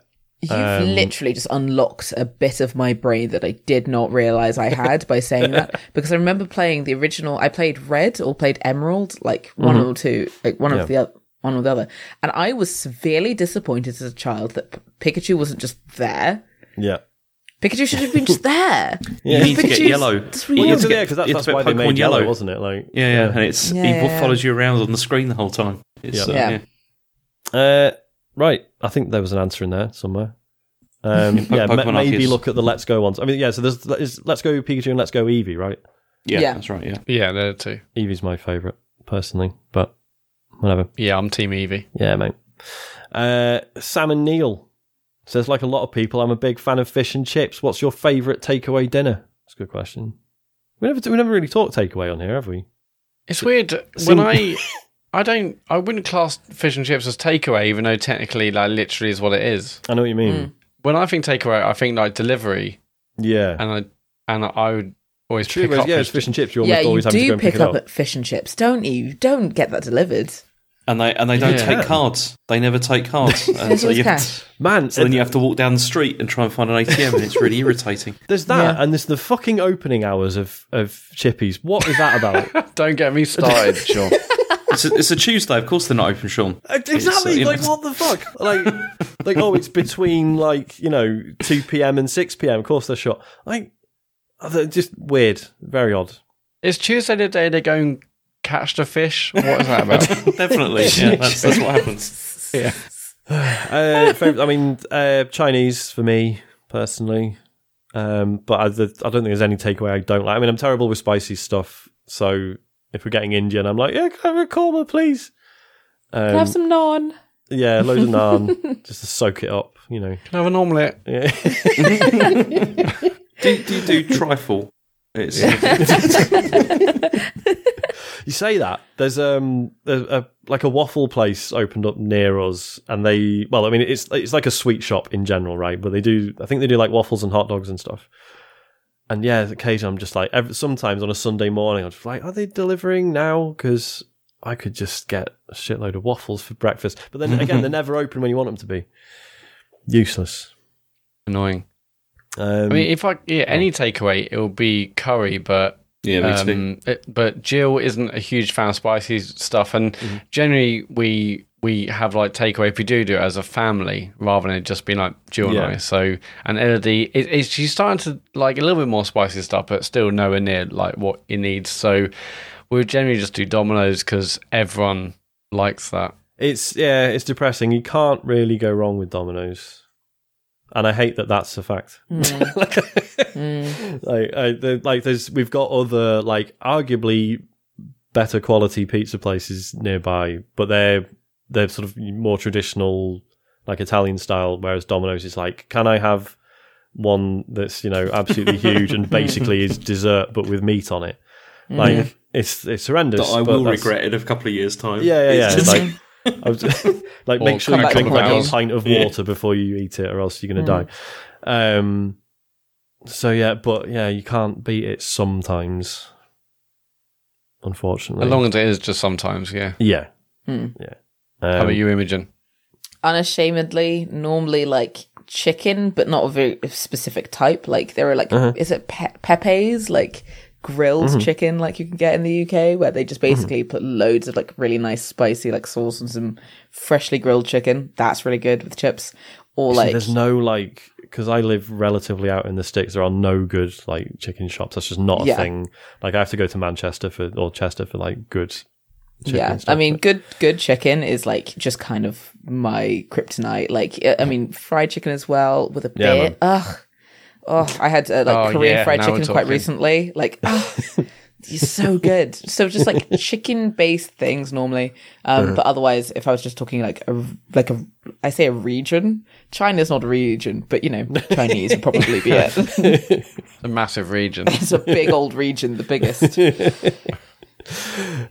Rogie says, I've recently been engaging a little DIY, removing a wall from my back garden. All was going well until I hit the end of my index finger with a lump hammer. Ow. The bone at the end of my index finger is now in several pulverised pieces. Christ. Apart from being rather sore, this is my right bumper, right trigger finger, which led me to thinking... The real news Which here. led me to thinking, as I lay on my back lawn screaming in agony, have any of the TCGS chaps ever had a game-threatening injury, and how did you manage? I did have, actually. Recently I did. Because when we moved here, I was obviously putting loads of things together, and I did something similar where I dropped like something on my fingers. Oh shit! And I did the whole thing where how do you drop something on your fingers? No, I was lifting. Did you throw it in the air? No, I was lifting down. I was lifting up something that I then had to put somewhere else, and then it slipped, and then it fell on my fingers. I thought you meant you were holding an object in one hand that you dropped onto your other hand. It was a kitchen work surface. It was really heavy. Fair enough. And it went, and it did the thing where it's like, it was bleeding underneath my fingernail, and so then it's all like goes horrible, and it goes black, and then for ages it was quite painful to play some games, and in the end I pulled off my fingernail, and it was horrible. And this is the worst. Well, because they always say it's like eventually the blood gets reabsorbed into your skin, but it was it had been 3 months and it wasn't. So I was just like, I've got to get rid of it because it's gross. And it's fine now. It's all right. I wish I hadn't read this email. I was going to say, I mean, Matt, it looked like your fingers when you went to the My Chemical Romance gig. It was rough. Okay, wait. You mean cool? It looked cool then. Cool. Yeah, very it looked cool. cool. Yeah. Okay, good. I don't think I haven't. I mean, I've had like RSI from playing Destiny too much. Yeah, RSI, that's the only one I've really had. Yeah. But beyond that, like I've not injured myself doing something else and then being like, oh shit, this means I can't play whatever. That's never been a thing. Yeah, I went, so when I was much more active on Rollmock Forum, every year there was a big bath meet, and actually that's where I met David. Yeah. And one in one of the hostels where everyone was staying, everyone's downstairs at God knows what time in the morning, drinking and dancing or whatever, and I saw a light on the wall, and I put my hand on it. I don't quite know why, and it was absolutely ridiculously scalding hot. I had a massive blister in the inside palm of my hand, but I was really embarrassed to tell anyone about it for some reason. And we were driving back from there with my friends Lizzie and James, and then we stopped at Lizzie's parents on the way because they were kind of midway, and it was only then that I kind of revealed, look at my stupid hand with the massive blister right in the palm of it, like it's an Oasis lyric. And but yeah, that basically meant I couldn't play games for a long while. Did you tell them how you did it, or you're like, oh, it's on a stove? No, I did. I was like, that red hot light. I mean, but why was there literally a scalding hot light on the wall of a hostel where in this that does sound like a regs dungeon issue area where everyone was like, it was like that. I mean, I couldn't have been the only person to do that, but I don't know. Clearly, I think you might have been. Well, maybe everyone else was like, don't go near that scalding hot light. I'm like, what? What? That fucking light? Yeah. What a silly idiot. Have you got any Imogen, or is it just the RSI business? Just the RSI. When I was doing a load of archery and kickboxing at the same time, my wrists basically just started going. And at that time, I didn't play a lot of games anyway. But just holding a controller at that weird angle, because I didn't play PC even, that was kind of just it. My nails have been too long to game. That's been a bit annoying. I do wonder nails get how really long. Yeah, I do wonder how people manage who grow the nails, or obviously get the nails done or whatever. I'm really weird about the length of my nails. I trim them every 4 days or something. It's ridiculous. Gosh. I can't stand the sensation of my nails touching the keys. It feels weird. Really? Yeah. Well, because I play I I still play like guitar and stuff. It never really was an issue until like I kind of like took a break from that stuff, and then my nails would sometimes get in the way, and that would be it. Or like when moving your thumb across like a D-pad or whatever, your nail would hit like, you know, square when you're hitting X. So like sometimes that happens, but that's not really an injury. That is just my own fault. You see, because my dad plays acoustic guitar, and he grows his thumbnail, but just his thumbnail. So he always has quite a long thumbnail and then trims the rest. It's weird. Like, I get it from a practical point of view, but it's weird. Yeah, I get it. You do see people with like long nails on certain fingers, and at one point when I was young, I was like, what the fuck's happened there? But then I realised, oh no, yeah, they're probably to play guitar. Yeah, that's often it, actually. But there's often some, Imogen, where they don't play guitar. And they're the ones you have to be careful about. My God. Yeah, I mean, these are notes I'll be taking when I go outside of my house. Thank you. Yeah. I might have told this story before. I had a friend when I was a kid who never used to cut his nails, and then we were going to see Godzilla in the cinema. I can't remember what year that was. It was the one with Puff Daddy on the soundtrack, when he was called Puff Daddy. Okay, yeah, so what, the 60s? Yeah, ask your parents. Yeah, and he as he closed the car door as we got to the cinema, he like caught one of his nails in it, and he like half pulled it off, so my mum had to take him to A&E while the rest of us went to see Godzilla. That is grotesque. Yep. Pretty bad. I will one day use that as a cautionary tale for my own son, because he doesn't let us cut his nails either. Oh my God. When I think he can handle the trauma of that story, I'll be like, okay, this is why you need to cut them. And that's why you always leave a note. Right, last one. MD Krabuffs says, what is your biggest complaint? Where do I start? It's You've got to pick one, man. What's at the top of the pile? I have no idea. I've got just tons. I don't know what to begin. I mean, it's got to be something really petty, right? It's not something like an actual genuine grievance is sort of isn't going to be funny enough. Like, you know, in public toilets where they have the quote automatic flush, but it's like a sensor on the wall. Yeah. I'm like, well, that's not automatic. That's just a different kind of switch to make it flush that I have to use. Petty. I have to use it on purpose, right? It's not automatic. so petty. I love it. Every time I see one, I'm like, it's not automatic. So you're also expecting the toilet just to know when to flush. Yeah, when I stand up. When it gets it wrong and you're still sat there, that's awful. Yes. That's true. The worst. Because, you know, some people do wipe standing up. I think they're a disgrace, but they do it, and that would cause problems, wouldn't it? This has been a disgusting podcast. Yeah. Sorry about this image. It's not normally like this. I've enjoyed it. When I read this, I read that as like, what's the thing that people complain most about you? Oh, I see. But no, I think I read that wrong. I think that says a lot about me. I was going to say, I mean, yeah, for me, it's mostly things that I now recognise as ADHD symptoms. So that's, you know, yeah, I think don't know. I'm going to interpret this not like a complaint about general life, but I'm going to interpret it in one of my favourite subjects of conversation. Icks. Do you know what icks are? Oh, yeah. When you get the ick. Yes. Yeah. You get the ick. I had one kind of recently where a guy was in my kitchen cutting pizza wrong.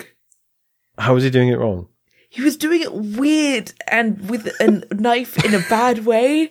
Okay, so he's using a knife. That's okay. Because I was really using worried. a knife, but he was like hacking the pizza. Is it one of those things where you're just like, what are you doing? It's like, what do you mean?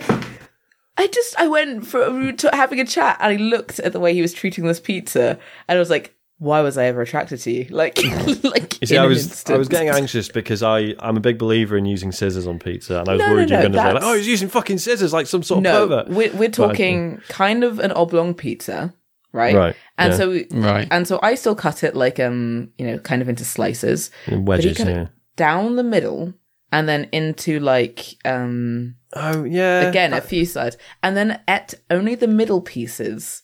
And when I brought out QP mayo, he was like, "Do you have any other mayo? This one's too yellow." And it was a plethora of icks. So many. My God, that's a lot of red flags. I mean, the way he's cut the pizza is I've definitely seen that I've done before I've with like. seen it, but he also I'm not talking like like putting the knife down and pressing down onto it to get it through the base. I'm talking generally like holding it with one hand, raising it, and like slashing downwards into the pizza once. Oh, what? Oh, that is weird. Like, ring the police. Yeah, that's the only option there. I thought you were going to say it's more like kind of ripping it or tearing it rather than using the knife, but what you've just described is way worse. Yeah. So, like, that's my biggest complaint of, like, recent memory. Someone doing that in my kitchen, and when I offered to cut it for them, being like, no, I've got it, don't worry. It's like, no, you could demonstrably have not got it. Let me do it. No, don't worry. I've destroyed a fair few pizzas in my time. I know how to not do this. Yeah. We had a constant issue in our house is the butter or margarine, whatever. And we get Lurpak, which I think is like 50-50, whatever. Jesus, someone's earning. Yeah, mate. All right. Well, I was going to add an extra detail, but it just makes it even worse. We've switched to Waitrose's own now. Okay. We've all had a drink. So I'm really neat in that I will take like one swipe from one side of the tub, and then I will turn it round and take a swipe from the other side. So it creates like a little peak in the middle, right? That's probably me being weird, whereas Nu will just fucking hack away at it. She doesn't give a shit, which I can't stand. And I've recently found out it is a thing that some couples will just buy 2 tubs of butter or margarine or whatever they use, and they have one each. So I think that's fair enough, actually. I think that's fair enough. It's like when you hear about... In today's economy? Well, there is that. Oh, in today's economy. It's like, when you hear about married couples who sleep separately, and you're kind of like, you know what, we all suffer really badly from snoring, right? So we've all had to sleep separately from our partners at times. But you're like, do you know what?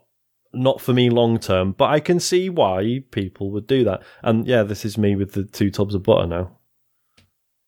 And no, I mean, for me, like when we got married, part of our vows were that we always share the butter. Yeah. So we wrote our own vows, whatever, just get over it. Same tub of butter. The Lurpak was mentioned, and we're like, to death us do part. Yeah. Something Lurpak. Yeah. So I wouldn't ever do that. Fair enough. No way. I can't think of a biggest complaint. I mean, there's probably just so many, but I think you have nailed it there. I don't need to go any further. I think we should probably call it a night. Do you want to do the socials, Matt? Absolutely, yes. So, so there'll be a Patreon bonus show out this week. We promise we'll definitely record it. And the current plan is for us to do a talks over of the Games Master Gore special this Saturday. If you're on £8.50 and above Patreon, there'll be an email out in the week with information about how to watch it live with us. And if you want to support us and to watch it live with us, go to patreon.com/TCGS and you can support us in various different tiers over there. Streaming wise, this Thursday, Sea of Friends is back, of course. Last week, Sean was with Ian Lee. And this week, Sean, who are you with? I don't know. I'm in talks with someone whose name I don't want to mention in case they pull out. Oh, big celeb. Well, I mean, in our circles, yeah. But basically, long story short, he's going to have a very bad day at work. So he said he'll either be in no state to do it, or it might be exactly what he needs. So keep an eye on Twitter. We'll figure something out. Okay, well, either way, something will be happening Thursday at 9 on twitch.tv/TCGSco. But Friday, James is back streaming. And James, it says here, you're streaming the game Who Pressed Mute on Uncle Marcus. That's right. Yeah, that's what I'm What is that? It's another one of those like FMV style games from Wales Interactive. And excellent. So I'm going to be playing that because I've heard reasonably good things about it, that it's actually quite a good one. So I'm going to play that. Yeah. Nice. So they're both on twitch.tv/TCGSco. If you miss them live, then just search for TCGS on YouTube and all the VODs are up on there. But if you are going to watch it live and you've got an Amazon Prime account, connect that to your Twitch account and you get 1 free sub every single month. Go over to our channel. We'd really appreciate it if you went over there and gave us your free monthly sub. So thank you to those that do. Remember, it doesn't auto-renew, doesn't notify you either. So if you've done it in the past, maybe a couple of months ago, we'd love it if you went back over there and did it again. Patreon, I've mentioned, so I can take that off. Epic Game Store, if you're thinking about buying any of the games maybe we mentioned earlier. In the sale, there's a sale on. There's a sale on. There's a fire sale on. Go over there, enter creator code TCGS at checkout. If you're getting like V-Bucks or some Rocket League stuff or whatever you want to get, console or PC, enter the creator code and we get a small kickback. And tcgs.co is the website where there's links to buy the final few remaining TCGS-Con tickets. There's our store for like merch and that. Links to our beautiful Discord, socials. I think I've probably named it all. Yeah, there you go. It's enough, and it's enough to be getting on with. That's more than enough, I think. Probably too much, really. Right. Imogen, thank you so much for joining us. Thank you so much for having me. This has been an absolute pleasure.